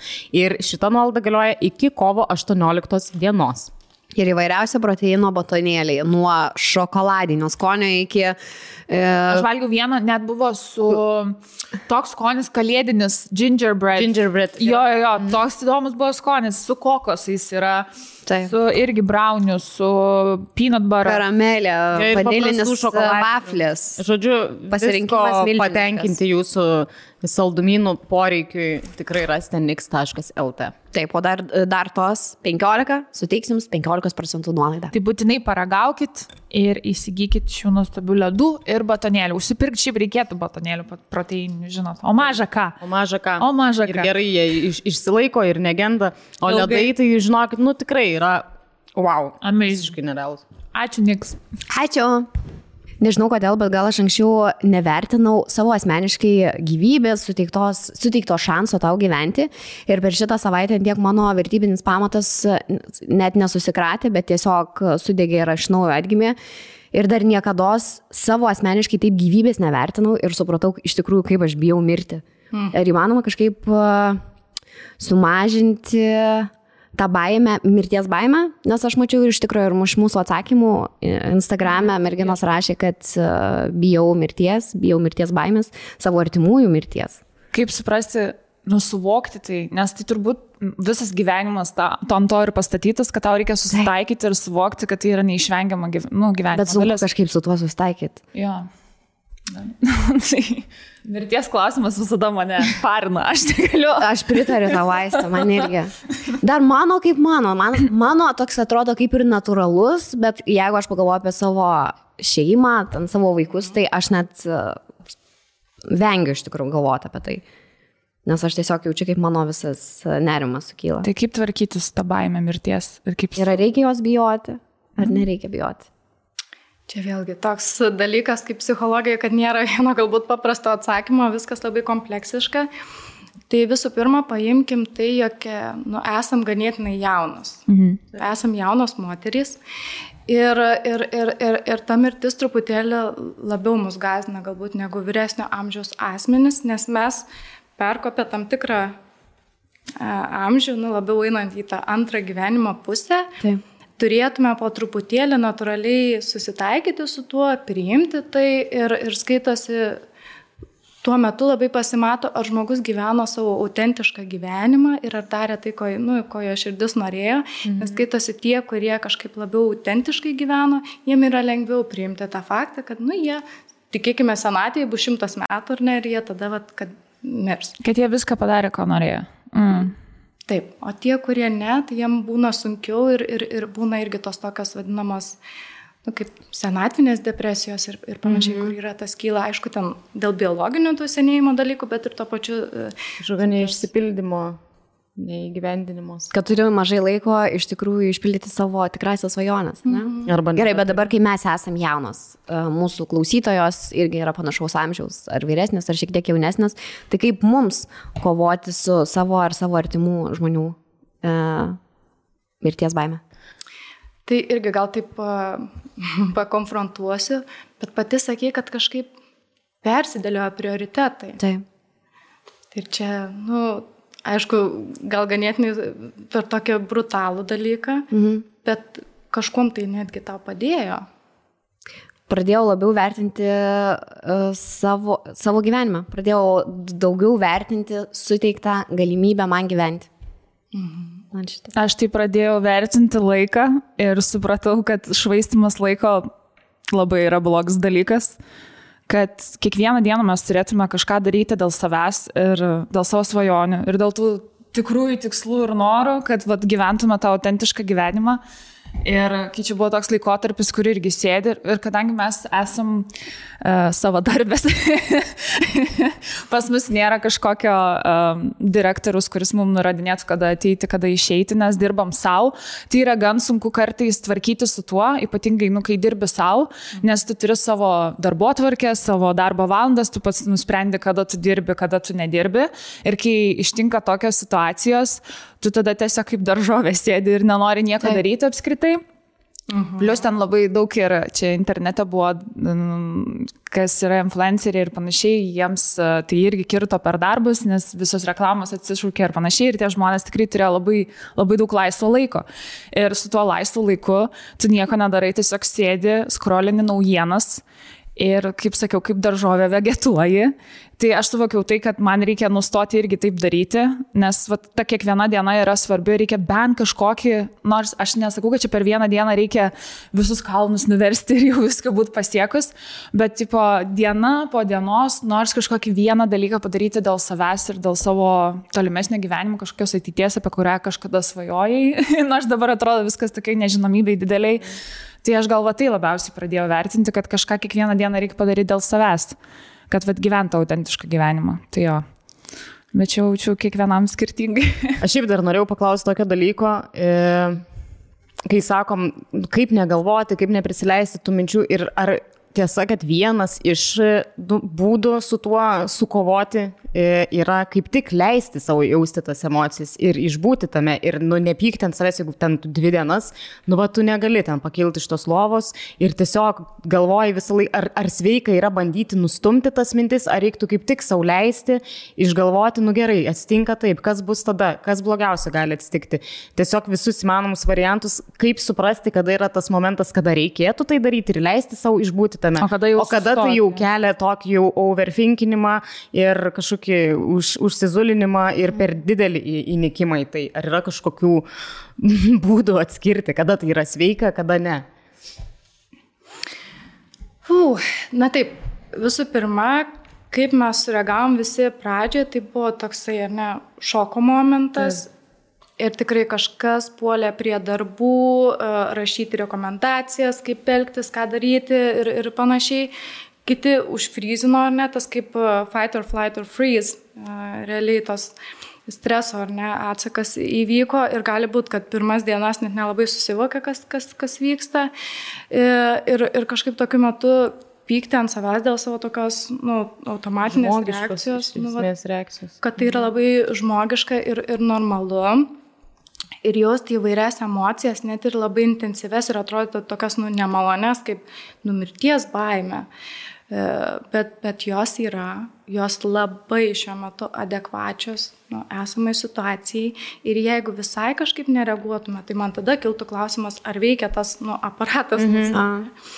Aišku, ką tada daryti, kai yra jos tokios nemalonios emocijos. Tai jos gal norisi kažkaip nustumti. Aišku, kartais sveika yra atidėti, tarkim, kaip tą žinių skaitimą, kad jeigu jaučiam, kad overwhelmina, tai gal taip pasidėliokim, kad gal ryte, per pietus, vakare, arba tik vieną dieną dienoje, kad truputėlį tą gebėtume atidėti, galbūt laikę, bet neišstumti. Išstumti dalykai, jie grįžta sapnais, košmarais, gyvenama, pastoviai po to gyvenama, kiekvieną dieną visą tai vėl vyktų. Taigi geriau tikrai yra leisti išbūti, išjausti tas emocijas, bet tikrai klausimas, o kada jau rodo, kad kažkas jau persižengia tam tikrą ribą. Tai man pirmiausia kyla toksai, kai jau sunku tikrai pasirūpinti savimi, kai jau sutrinka, pavyzdžiui, jeigu žmogus serga kokią nors ligą ir turi vartot vaistus, kad ir gal ten cukrinis diabetas ir turi leistis insuliną. Ir žiūri, kad jau nebeprisimena. Taip. Nei kas ką, sunku pasirūpinti, reikia rūpintis vaikais, ir neišeina nei savim, nei vaikais. Tai galima, aišku, nebūtinai iškart pas psichologai, bet jau žinot, kad suprast, kad reikia kažko papildomo imtis. O šiaip, jeigu nenori net išoriškai savo kažko pasidaryti, tarkim, įsiplaut galvos nenori. Apatiškumas yra labai didelis. Apsirengt net, su pižamu nori būti. Taip. ar, nežinau, nusipraus, nueit po dušu, tai čia irgi yra toks ženklas, kad jau truputį persistengta su tuo emocijų išbuvimu, jeigu tai tęsiasi gan ilgą laiką. Nu, čia dar labai priklauso ar ne nuo žmogaus. Kažkam toks kelių dienų iškritimas iš rutinos gali būti, nu, toks, kažkaip čia sureagavau intensyviai ir po to jisai grįžta. Nu, kaip vadinkim, tą normalų gyvenimą, nors kas yra normalu, tai čia iškyta. Bet, pavyzdžiui, tie žmonės, kurie turėjo anksčiau, tarkim, depresijos epizodų, nu, jau verta kažkaip labiau atkreipti dėmesį, nes gali būti, nu, ta pradžia to epizodo. Aš galiu dar tokį trumpą į tą temą klausimėlį. Tiesiog norėjau paklausti, ar yra toksai dalykas kaip kūno kažkokia fizinė atmintis. Tarkim, aš pati susidūrus su sunkia depresija ir tikrai yra buvę, kur, nu, ten nežinau, ilgą laiką tu tikrai nesikeli iš lovos, negali eiti, ten nei nusiprausti, nei kažką pasidaryti. Ir man kiekvieną kartą, kai būna kažkoks toksai, pasaulyje, ten nežinau, ar sunkesnis man pačiai etapas, ko tikrai nepavadinčiau nei depresija, nei kažko, bet jeigu vieną dieną aš sau leidžiu tokia būti iškritus, man atsiranda kažkokia baimė, o Dieve, tu mano organizmas dabar prisimins kažkokia raumenų ar kažko atmintis ir jisai pagalvos, kad man yra depresija ir aš iš tikrųjų sirgsiu depresiją ir dar toks užsisuka. Ar čia yra realus dalykas, ar aš tiesiog susigalvau iš lempos tokį faktą, kad taip gali būti? Nu, gal sakyčiau, kad tikrai mes turim tą atmintį ir kūnas turi atmintį, tai ir šokyje, kaip sako žmonės, kad išjungit protą, leiskit kūnui prisiminti. Yra tas potrauminės, nu, tas PTSD ar ne vadinamasis, kur tikrai sugrįžtama į tam tikrą momentą, kai vyko trauma, bet ką tu kalbi, aš labiau girdžiu apie tą tokią tikrai baimę vėl sugrįžti į tą etapą, kuriame buvai. Taip. Ir numatyti ten tikrai buvo tų išgyvenimų daug visko ir čia jau pradeda būti, ko ne, baimė. Jo, iš esmės. Kaip su panikos atakom. Panikos atakos jos, nu, nėra malonios tikrai, bet jie su jom išmokstama gyventi, bet prasideda tas antrinis dalykas. Aš bijau baimės, jau pradedu jaust, kad širdis plaka ir aš jau pradedu bijot, kad po to, jeigu aš pradėsiu dar labiau bijot, kils ir užsikuria viskas. Taip. Ir tuomet dar labiau iššūki tas panikos atakas. Moki užkurti pats. Taip. Tai žodžiu, nereikėtų taip galvoti, kad ten, žinai, jeigu pabūsi 2 dienas lovoj, ten neatsikėlęs, kad tipo organizmas prisimins, tu sirgai depresiją, tau ir dabar ir susirgsi. To nereikėtų bijoti, ne? Ne, reikėtų taip labiau įsigalinti, kad, nu jo, galbūt čia, aš prisimenu tą momentą, bet aš, jeigu jau tokį sunkų momentą praėjau. Taip. Ir dar taip, ar ne, kaip sakant, outcome'as tai geras, sėdi čia bendrauja ir nėra apie tai gali kalbėti garsiai. Tai kad, nu, jau daugiau manegis nebenueis jau iki tiek, ar ne? Kad netgi jeigu bus kažkoks grįžimas, bet tu jau turi įrankius, būdus. Taip. Tai tai tą įsigalinti, šiuo metu irgi labai, nu, mes lietuviai tokie negalintys, nu ir tam pačiam moterim, kiek buvo kartota, kad kažko negalim. Vyram irgi tas pats, ar ne, irgi jam aiškinta ir mes tokie esam truputėlį dar ir mazochistai savęs, kad mėgstam save dar ir pakankinti tuo pačiu.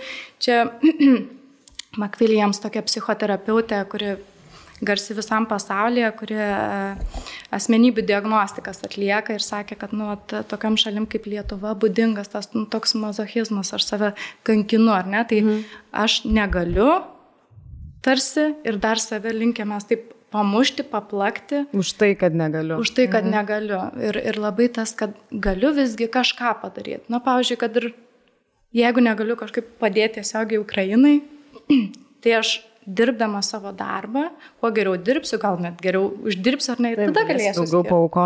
Jo, aš norėjau klausti apskritai apie tą, būtent, kai jausmą, kad tu kažko nekontroliuoji, negali kontroliuoti, nuo tavęs niekas nepriklauso ir man atrodo labai svarbu bent kažkokiu būdu padėti, nu, tarkim, aš aukoju pinigus, realiai, žinau, tai yra net šiek tiek egoistiškas veiksmas, nes aš tai darau, nes aš dėl to geriau jaučiuosi. Aišku, kad man rūpi ir žmonės, aš noriu padėti, prisidėti, bet tai irgi man suteikia tokį, nu, kažkokį galios jausmą, kad aš bent kažką darau, bent kažkas yra mano kontrolė. Tai man atrodo, šitas yra irgi vienas iš būdų, kaip mes galime ir savo padėti. Dar skaičiau tokį įdomų straipsnį, kad realiai kažkokia pagalba, viena yra pervesti tiesiog pinigus kažkokiai organizacijai, kur tu nežinai nei kur jie nueis, nei kas su jais atsitiks, o visiškai kas kito yra, net jeigu dažnai ir rezultatas to yra geresnis, ten didesnė suma nueina, ją kryptingiau gali panaudoti, bet žmogui didesnį kažkokį ramybės jausmą ir tą poziciją kažkokią, kad jis kažką daro, suteikia, jeigu jis konkrečiam, pavyzdžiui, žmogui, arba ten daug kas rinko kūdikiam, ten arba mamoms kažkokius daiktus fizinius, ar ten aš atidaviau savo batų mergaitėm iš Ukrainos ir man iš karto toks, aš matau, kad žmonės realiai dabar ir čia gauna tą pagalbą. Tai irgi vienas iš būdų, jeigu nesijaučia gerai vien paukodami, tarkim, finansiškai tikrai galima nudaryti kažką daugiau, kur tu iš karto matai kažkiek apčiuopiamą rezultatą. Tas yra labai svarbu mūsų smegenim matyti tokį kuo greičiau link čia ir dabar tą atsaką, tą rezultatą. Nes ir būna netgi žmonės, kurie dirba apskritai tokius darbus, kur rezultato nelabai greit pamato, arba iš viso jie yra tik kažkokios grandinėlės dalis, tai irgi eina į tokį nusivylimą savo darbų, perdegimą, tai čia irgi toks, aš pervedžiu ar ne pinigų, bet nematau smegenis tokios, nemato baigtinio rezultato. Ir jom reikia, tai tas irgi suteikti pagalbą kažko fizinio. Ar savanoriauti, ar ten suteikti būstą. Ar ten pagaminti maisto, nuvežti kažkam, kas atvyk, toks, kur tu fiziškai jauti, kad kažką padarai. Taip, nes tas ir yra vadinamasis dopaminas, kai išsiskiria. Tai kad, pavyzdžiui, jeigu kažką darau, didelio, sakykime, išskaidyti tai mažesnius pasiekiamus žingsnelius ir kiekvieną kažkaip, į kiekvieną atkreipti dėmesį ar net save apdovanoti, gal tas ar ne apdovanojimas yra tiesiog, kad aš įteikiu ir pamatau žmogaus šypseną, jeigu kažką paukoju, padarau, įpilu gal sriubos ir panašiai. Ir tada, smegenis tokį, jėga ir netgi užsikuria. Bet labai yra, vėlgi šitoje situacijai nepamiršt, save pagirti dėl to, pavyzdžiui, atkreipti į tą dėmesį, nenumažinti, kad, čia aš jo padariau, paukau, persiunčiau, bet, čia nesvarbu. Šiaip, manau, dar atsiranda kitas dalykas, toks savotiškas, nežinau, lyginimasis savęs su kitais, kad čia kitas daug daugiau paukoja, tas ten daug daugiau daro. Nes labai dabar socialiniai medijoje visi rodo, kas ką daro ir čia tokios vos nelenktynės gaunasi. Aš suprantu, tu darai gerą darbą, tu rodai pavyzdį kitiems, kad jūs darykite tą patį, bet jau čia gaunasi ir tokias biškijo, kaip sakai, lenktynės, kad gal žmogus kaip tik pradės blogai jaustis, kad čia vienas veža visą bagažinę daiktų mamoms ir vaikams, o aš pervedžiau, sugebėjau, nes tik tiek turiu 10 eurų Ukrainai. Tai iš tos pusės, man atrodo, kartais tai gali būti ir žalinga, net rodyti tiek daug, kiek tu padedi. Taip, arba svarbu turbūt suprasti pačiam tai ir kažkaip nesilyginti, nesimatuoti ir suprasti, kad tu darai tiek, kiek šiuo metu gali, iš esmės. Ir net jeigu tai yra tiesiog išsiplaut galvo šiandien. Ir tas, žinai, pasirūpinti savimi pirmą, kad galėtum sugrįžti greičiau į normalų gyvenimą, normalią savijautą. Jo. Vitalija, o kada žmogui, mūsų klausytojams, reikia žinoti, kad tu jau pati savo negali padėti, kad jau yra ta riba, kai reikia kreipti savo pagalbos į psichologę ar į psichoterapeutą? Ar gali paaiškinti mūsų žiūrovam, kada tai yra riba, kai jau reikia tau ieškotis tos ekstrinės pagalbos? Visų pirma, aš apskritai propaguočiau prevenciją ir nelaukti ekstrinės situacijos. Kad jau nebegali pasirūpinti ant savimi. Nes tada yra visai kas kita, tada atstatinėjimai tam tikri vyksta jau geriau prevenciškai ties tuo. Nes tada gydymas daug ilgesnis būna. Taip, ir daug ilgesnis gydymas ir tikrai geriau to vengti. Kartais atrodo, 2 metai terapijos ir atrodo, bet man lyg plius minus ok, bet gali padėti išvengti 10 metų terapijos ir gydymo, gal hospitalizacijos, nesinori tuo gąsdinti, nes irgi viskas yra ok, jeigu to prireikia. Tai visų pirma, nelaukti ekstrinio. Bet jeigu mes sulaukiam to ekstrinio varianto ir kaip suprasti, kad apskritai reikia. Kaip pavyzdžiui, kartojasi gyvenime tam tikri dalykai, tam tikri neigiami, destruktyvūs procesai, kažkaip santykiai toksiški vis kartojasi, aš atsiduriu, atrodo, darau viską visai kitaip, bet atsiduriu toj pačioj situacijoje again and again, tai tos naratyvus išsiaiškinti reiškia, jie yra pasąmoniniai ar ne kažkokie vidiniai ir juos atskleisti. Kitas dalykas, gal čia šiuo metu, kaip žinot, kad jau reikėtų į kažką kreiptis, gal pradėsiu nuo to, kad mes visi turim savęs raminimo būdų. Jie yra destruktyvus, konstruktyvus, yra tokie brandus, altruizmas, taip, aš padedu kitam ir geriau jaučiuosi, dėl to irgi yra prie brandesnių, juokas, tai humorą naudoti, mačiau tavo storius, kad kėliai ten visokios, tai labai tikrai padėjo kažkaip tą įtampą irgi nuimti pamačius. Taip, tai žiūrėti, kai naudojamos tos nebrandžios, o ypač destruktyvios kažkokio įveikos būdai, ar ne? Tai jeigu matau, kad jau tas prasideda emocinis valgymas ar nevalgymas, pradedu dažniau vartoti alkoholio. Rūkau kaip kaminas. Jo, kad rūkimas ar nepadažnėjo, visa kita, jau reiškia taip, kad aš vartoju kažką savo kenksmingo ir žalingo. Tai čia jau toks stiprus red flagas, kad geriau kreiptis, nes tas elgesys rodo, kad kažkas vyksta tokio, kad aš jau nebesutvarkau konstruktyviais būdais. Pavyzdžiui, ir ta pati terapija, jos tikslas nėra, kad žmogus išeitų ten pagydytas, tobulas ar dar koks, nes nėra tokio momento, bet kad gebėtų konstruktyviais būdais tvarkytis su gyvenime iškylančiom problemom, nes jos visą laiką iškils, gyvenimas va toks. Tai va, tai tame yra, kad destruktyvus kažkas, tai padažnėjimas ar net elgesio, ieškom, nelaukiam, kol bus visai blogai. Nes dabar, kaip suprantu, žmonėms tikrai buvo sunkus keletą metų, nes pradėjom nuo pandemijos, buvo lygiai tas pats, iš tikrųjų mes vos nebuvom paruošti dabar antrai bangai, taip, nes kai mes tada galvojom visi, kad irgi bus pandemija, čia labai daug žmonių, labai daug mirs, nes iš pat pradžių tai buvo labai pavojinga ir ten visiems liepė net neiti iš namų ir panašiai. Taip, darbai sustojo. Jo, nieks nežinojo irgi, kas bus toliau, bet mes kažkaip susigyvenom su tuo, radom būdų ir išgyvenom. Aišku, daug žmonių, padaugėjo ir depresijos atveju, ir nerimo, ar panašiai.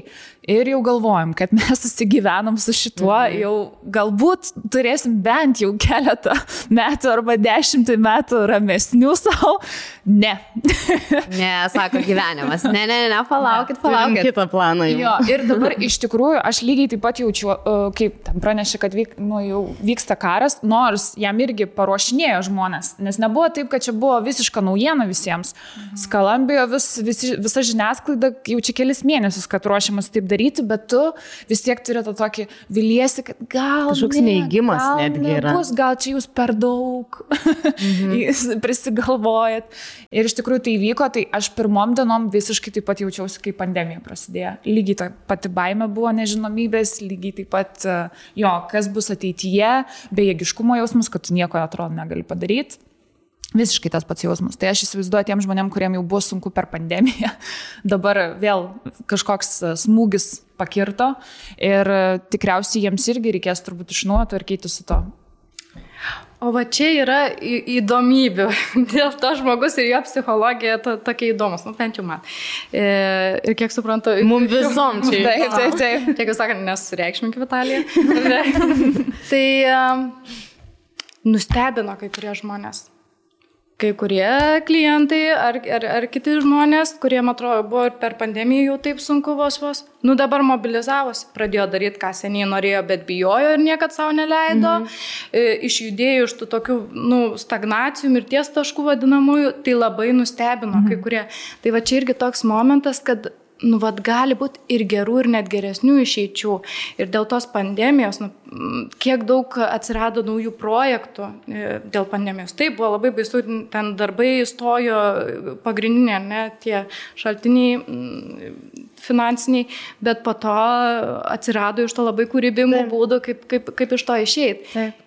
Ir netgi yra toks pasakymas, nepasakymas, jis toks terminas, po krizinis augimas.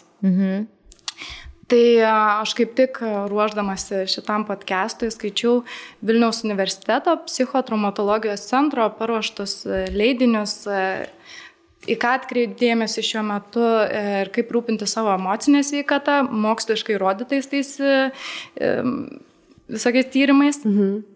Tai buvo vienas iš punktų atkreipdėmėsi, kad tai nebūtinai reiškia, kad mes dabar taip žiauriai susitraumuosim, kad niekada nieko geriau nebus. Jeigu buvo jau tau prieš tai šakės, tai dabar dvigubai šakės. Bet kad net ir po labai sudėtingų laikotarpių periodų, krizinių periodų, tokių dauguma žmonių kaip atsigauna, kad tai yra moksliškai įrodyta, tą sako specialistai dešimtmečius ar nedirbantis ties tuo. Ir tas pokrizinis augimas ateina ir mes tada galim persidėlioti savo prioritetus. Labiau vertinam santykius, imamės tokių dalykų, kurių mes bijojom gal visą gyvenimą. Aš pati... Pavyzdžiui, išleidau dainą. Čia dabar ar per pandemiją? Čia dabar, jo. Kažkaip... O yra jinai kažkur YouTube įdėta viešai? Yra YouTube. Mes galėsime lėkti.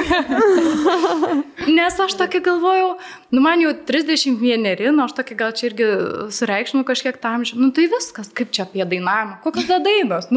Jeigu 20 aš ten kažko nepradėjau, tai čia dabar tai nebesvaik. Ir dabar pareina tas karo grėsmė ir aš tokią siečiu galvoju. Ateina karas, daina neįrašyta. Kad galvoju, aš neįgyveninsiu savo svajonių iki mirties, aš gal net nespėsiu. Tai aš jau tokį, kaip pasileidau, toks gal buvo keistas momentas, nes visi paustina apie tą karą, aš kaip tik nutilau, nes labai nenorėjau žmonėm aiškinti, ką daryti. Tai va, ir aš kažkaip į šitą susisukau. Tai... Čia tokia keista motivacija.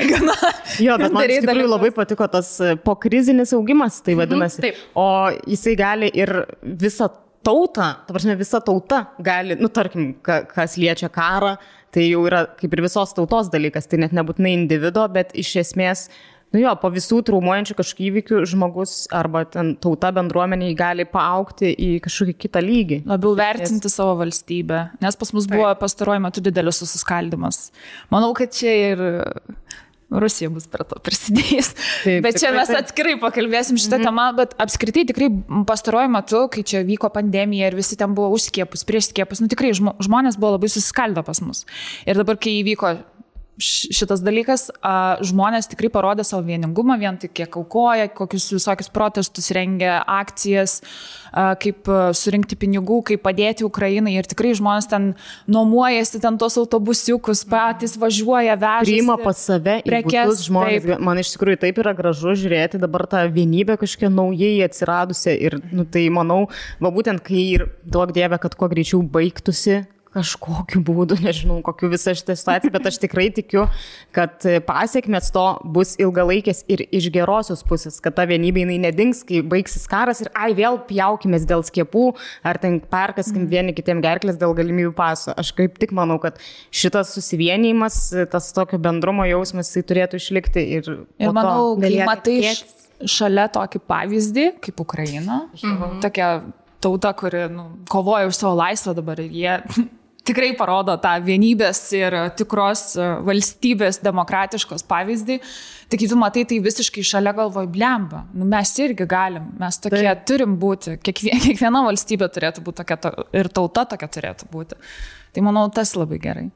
Gerai, tai pas mus Lietuvoje dabar nėra karo. Pas mus yra galima grėsmė karui.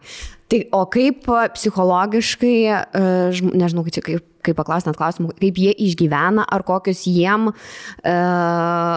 palieka reiškinius galvoje ir pasąmonėje, kai tu matai kraują, mirusius kūnus, artimųjų mirtis, kur tavo visi namai yra susprogdinami, netenki ten savo pačių brangiausių žmonių, tai kaip tie žmonės psichologiškai visą tai išgyvena ir kokie padariniai jiems liks. Nes kad liks, tai aš manau, kad galimai lieka. Aišku, kad lieka.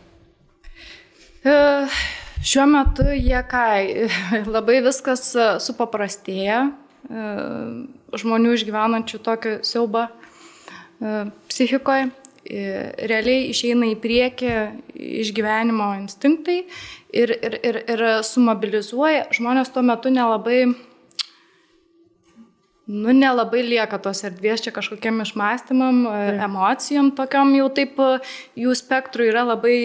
Tiesiog išlikimas. Išgyvenimo instinktas. Jo, smegenys, jos padaro tokį susiaurina ar ne visą tai, nes dabar reikia visas jėgas atiduoti tam išgyvenimui.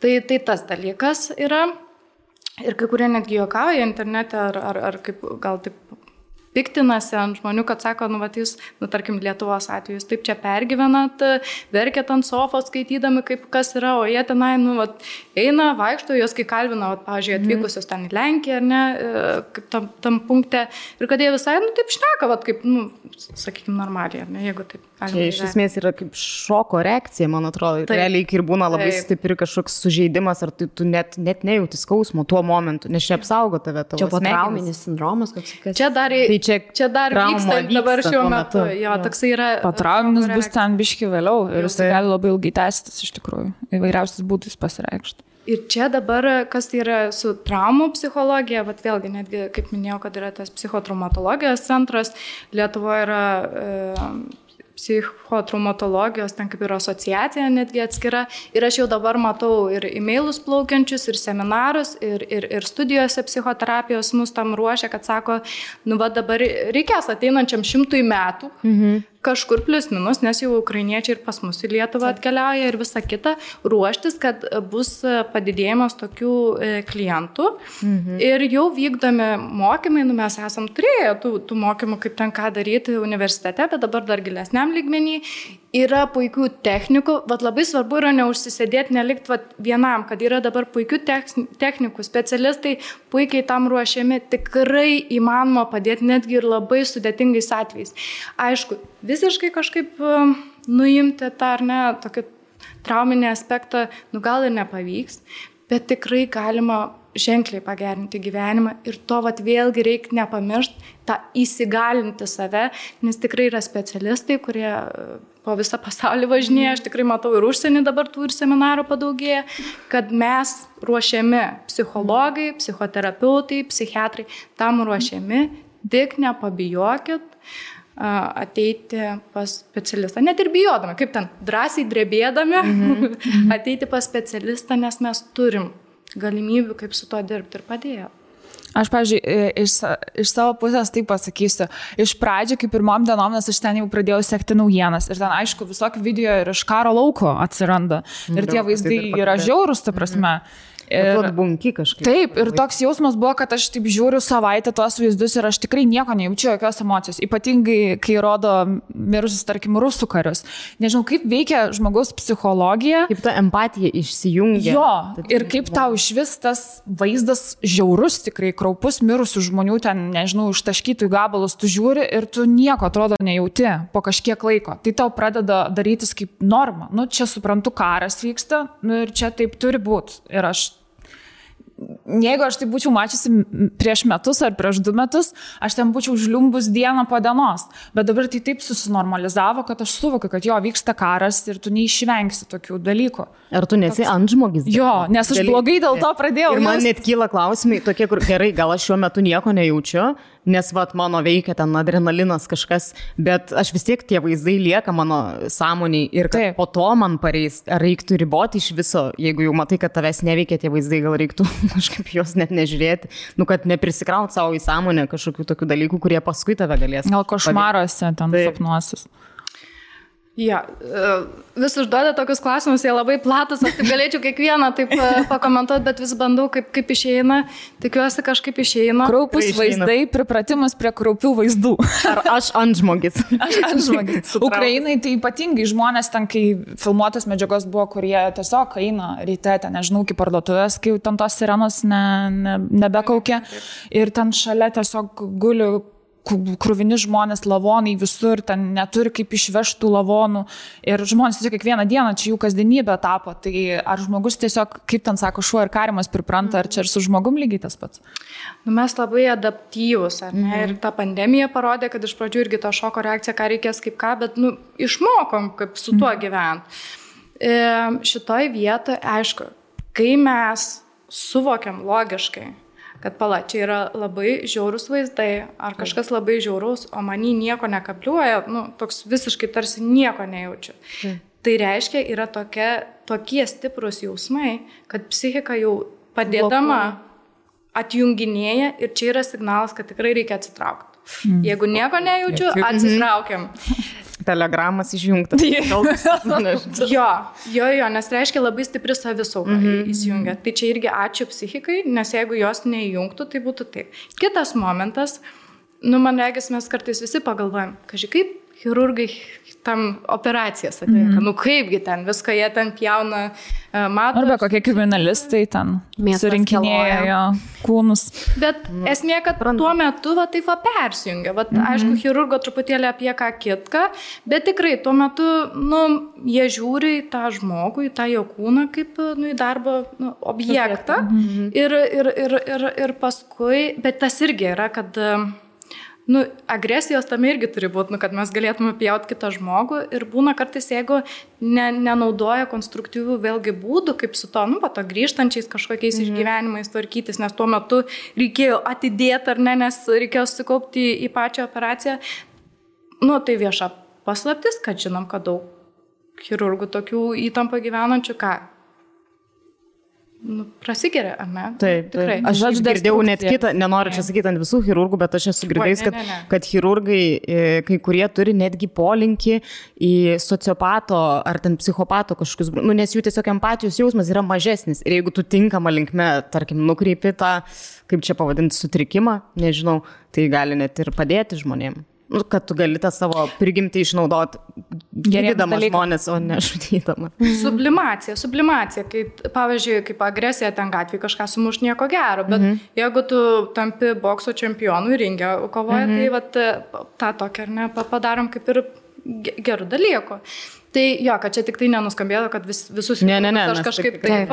Aš irgi nesakau, kad visi psichopatai. Būtų atsisakys operuotą, bet tuo greitai. Tikrai ne.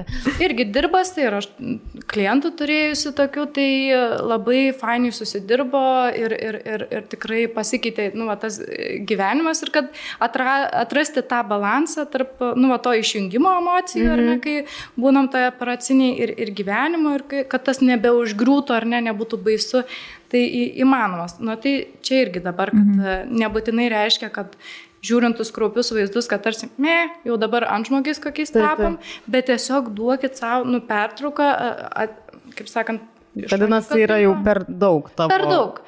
Bet tai nereiškia, kad viskas, jūs dabar traumuotas ir jau bus jums tikrai tik tai blogai. Taip. Tai tą irgi svarbu atsiminti. Ir aš dar pastebėjau su tais video žiūriais, kad ir daugeliu moterių yra tas, tarkim, tos moteris, kurios turi vaikų ir pamato ten žiaurus vaizdus, kaip ten miršta vaikai, tai jas labai trigerina.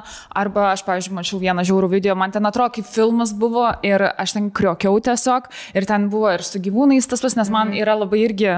jau prijaučiu tam, kad yra gyvūnas ir ten jis irgi žuvo, tai tokie dalykai labiau sujautrina tam, kam tu gali... Su kuo gali tapatinti? Jo, su kuo gali tapatinti, nes ten rusų kariai man nesuteikė to. Norėjau to klausimo ir užduoti. Visiškai, kad priešingai, pavyzdžiui, aš irgi žiūrėdama ten, pavyzdžiui, kareivių užtaškytus kūnus, toks jausmas, kad nebejauti, akys priprato, širdis priprato, bet ta prasme, kad ir kiek laiko praeitų, tu žiūri į vaikų video, kur vaikus veža į ligoninę ir jų tiesiog net gaivina, aš jaučiu, kad man fiziškai skauda. Ir aš nežinau, ar čia kasdien žiūri tos video ir tu jautrėji vis daugiau, nes prie tokio dalyko mano nei akys, nei smegenys, nei kūnas nepritampa. Ir aš nežinau, ar galiu sakyti, kad aš su tais tapatinuosi, ar ne, ar tiesiog esu super per jautri, bet aš, pavyzdžiui, jau kelios dienos esu savo tiesiog uždraudusi įjungti video, kur aš tikrai žinau, kad tame video bus vaiko kūnas ar vaiko net gaivinimas. Aš tiesiog noriu save pati apsaugoti ir dar giliau į tą jautrumą neįeiti. Taip. Ką geriausia galima padaryti, ar ne, nežiūrint tos video, yra jie tokie skirti atkreipti mūsų dėmesį. Taip. Ir tas susitapatinimas, toks raktinis žodis geras, kad pastebėjau, kad daug žmonių tikrai susitapatina su ukrainiečių skausmu. Bet nekreipia į rusus dėmesio. Dabar nėra to jausmo pačio, kai tu žiūri į mirusius ukrainiečius ir kai tu žiūri į rusų karius mirusius. Nes jie irgi kažkieno ir vaikai, ir sūnus. Bet mes tiesiog turim tą tokį suvokimą, kad jie yra blogi žmonės, nes jie žudo civilius, jie žudo vaikus, jie bombarduoja miestus. Ir pas mane, pavyzdžiui, tos empatijos jiems nėra tiesiog. Ir aš dėl to kartais jaučiu, ar aš esu blogas žmogus, kad aš dabar taip jaučiuosi ir taip galvoju. Ja, pas mus gali tilpti daug kas. Kai norisi tarsi skirstyti pasaulį į juodą ar baltą, nu tai va, tu geras žmogus ar blogas žmogus. Jeigu šiaip darau gerus dalykus, bet kažką galimai gal blogo, tai pala, tai aš turiu, nu vienas iš jų tik tai būtų. O mes galim būti geri žmonės pridaryti nesąmonių. Arba būti geri žmonės, bet, nu, vat, karo atveju, ar ne, nu, mes tikrai žiūrime rusus ir mes pykstam ant jų. Ir čia tas momentas, ar ne, nu, tai ar blogas žmogus, kad pyksta ant jų. Nu, ne. Žmogiška pykti. Žmogiška. Ir tas, vat, telpa. Tai netampam nežmogiškais, jeigu ir svajojam ir fantazuojam, kaip nužudytume Putiną. Nu, sorry. Bet norėjau klausti, ar čia yra gerai ar blogai? Normalu. Gerai. Ar čia jau yra bloga stadija, kai tu įsivaizduoji, kad kažkas padaro šitą dalyką, ar normalu? Kas nefantazavo apie tai? Aš manau, visi. Vienai per kitaip. Taip. Tai čia yra labai bendra, labai žmogiška ir tikrai pasidalinimas tuo kažkaip netgi nuima įtampą. Sako, aš taip kažkaip pergyvenau, bet kai pasidalina ten tarpusavį, tarp draugų ir toksai tarsi, Kuris žiauresniu būdu nužudys? O, visokių girdėjau. Tai galbūt linkėti mirties, tu šiaip supranti, kad tai nėra gerai, bet vat, jeigu linkėti mirties Putinui, kaip jau ir standartas. Taip. Ir manau, kad ta bendrystė galbūt šiek tiek padeda, kad žinai, kad tu ne vienas galvoji taip. Vat kaip sakau, tas antžmogiškumas, kur man negaila, nors turėtų būti gaila, bet tada pakalbėsiu su kitais žmonėm, jo, jiems irgi negaila. Taip. Tai nesijauti vienas, kad čia tu kažkoks nenormalus esi. Tai va, dėl to nesinoriu sakyti, kad dėl visko visada eik tik pas psichologus, bet yra svarbu bendravimas su kitais žmonėm, dalinimasis, bet aišku atkreipiant dėmesį, kad nebūtų 8 valandų tarsi draugų terapinė prasiventiliavimo sesija, nes ne veltui ir ne terapija būna šiaip kartą per savaitę, 5 minučių, ne, 5 minučių. Ir tai mes būnam ten kartais savaitę neatsigaunam kažkuria prasme. Tai irgi limituoti, kažkaip žiūrėti tą savo, suprasti, kad esam žmonės, galim kiek galim, turim tą savo ribas ir kad net ir tam prasiventiliavimui skirti tam tikrą laiką, bet neįkristi jį ir nedaryti vien tik tai, to. Nes tokia gaunasi savidestrukcija vėl, nes tu ištisai kalbė tik tie apie blogus dalykus savo ir kitus savo problemom užkraunimas, ne tai, kad tai yra per ilgai tęsiasi. O kitus ar užkraunam žmonės arba apsikrauna, prispėjama jas ar ne. Tai čia irgi tas dalykas, nepamirškim, kad mes galim pasakotis, vieni kaip neapsikrauna. Taip Kol nepasakau, pati liektal gali. Jau pasakys, suprasi, kad per daug. Aš dar labai trumpai į tą vaikų temą klausimą turiu, nes manau ir daug mūsų žiūrovių turi vaikus ir pati susiduriu su vaikais savo gyvenime.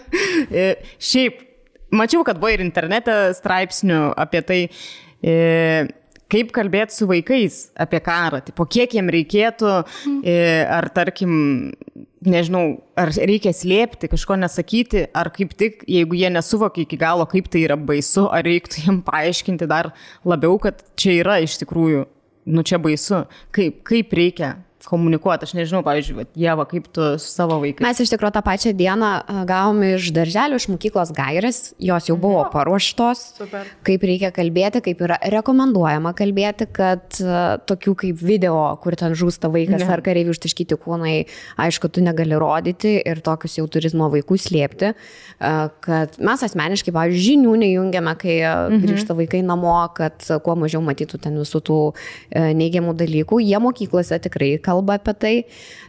Man svarbiausia buvo paaiškinti savo motiejų, pavyzdžiui, kuriam jau yra beveik 8 metai ir kuris ir ne klasėje, bet ir mokykloje ir būreliuose susiduria su rusų tautybės žmonėm. Tai man svarbiausia misija buvo jam paaiškinti, kad taip, karas vyksta, Putinas yra ir yra rusai ir kad mes Putino negalim tapatinti su rusais, su rusų tautybės žmonėm, kad rusai nėra blogi žmonės, kad jiems viskas yra ok ir tie vaikai tavo mokykloje, rusakalbiai, kad, nes aš tai manau, kad jau čia Lietuva šiek tiek yra ant ribos tokios, kur pradėsim nekęsti, nemėgti.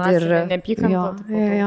Tai man buvo svarbiausia savo vaiką šitų paruošti, kas man labai patiko, kad jie mokyklose apie tai daug kalba ir kalba taip, sakykime, kaip ir mes šeimoje kalbam, kad atvirai, kad tai ir neneigia to dalyko, kad taip visai netoli nuo Lietuvos vyksta tokie dalykai, kur žūsta tavo žmonių artimieji, kur susprogsta namai, tau reikia išvažiuoti visiškai kitą šalį, pradėti savo naują gyvenimą, nes tikėtina, kad kai tu grįši į savo tėvynę, nebebus nei namų, nei tavo mokyklos.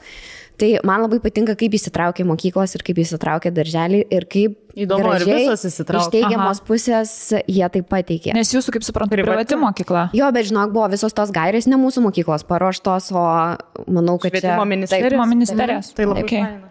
Jo, paramos vaikams centras, manegis galva, irgi jos ruošia. Ten labai stiprus specialistai, bet to yra, kaip tos visokios jaunimo linijos, tai yra tėvų linija.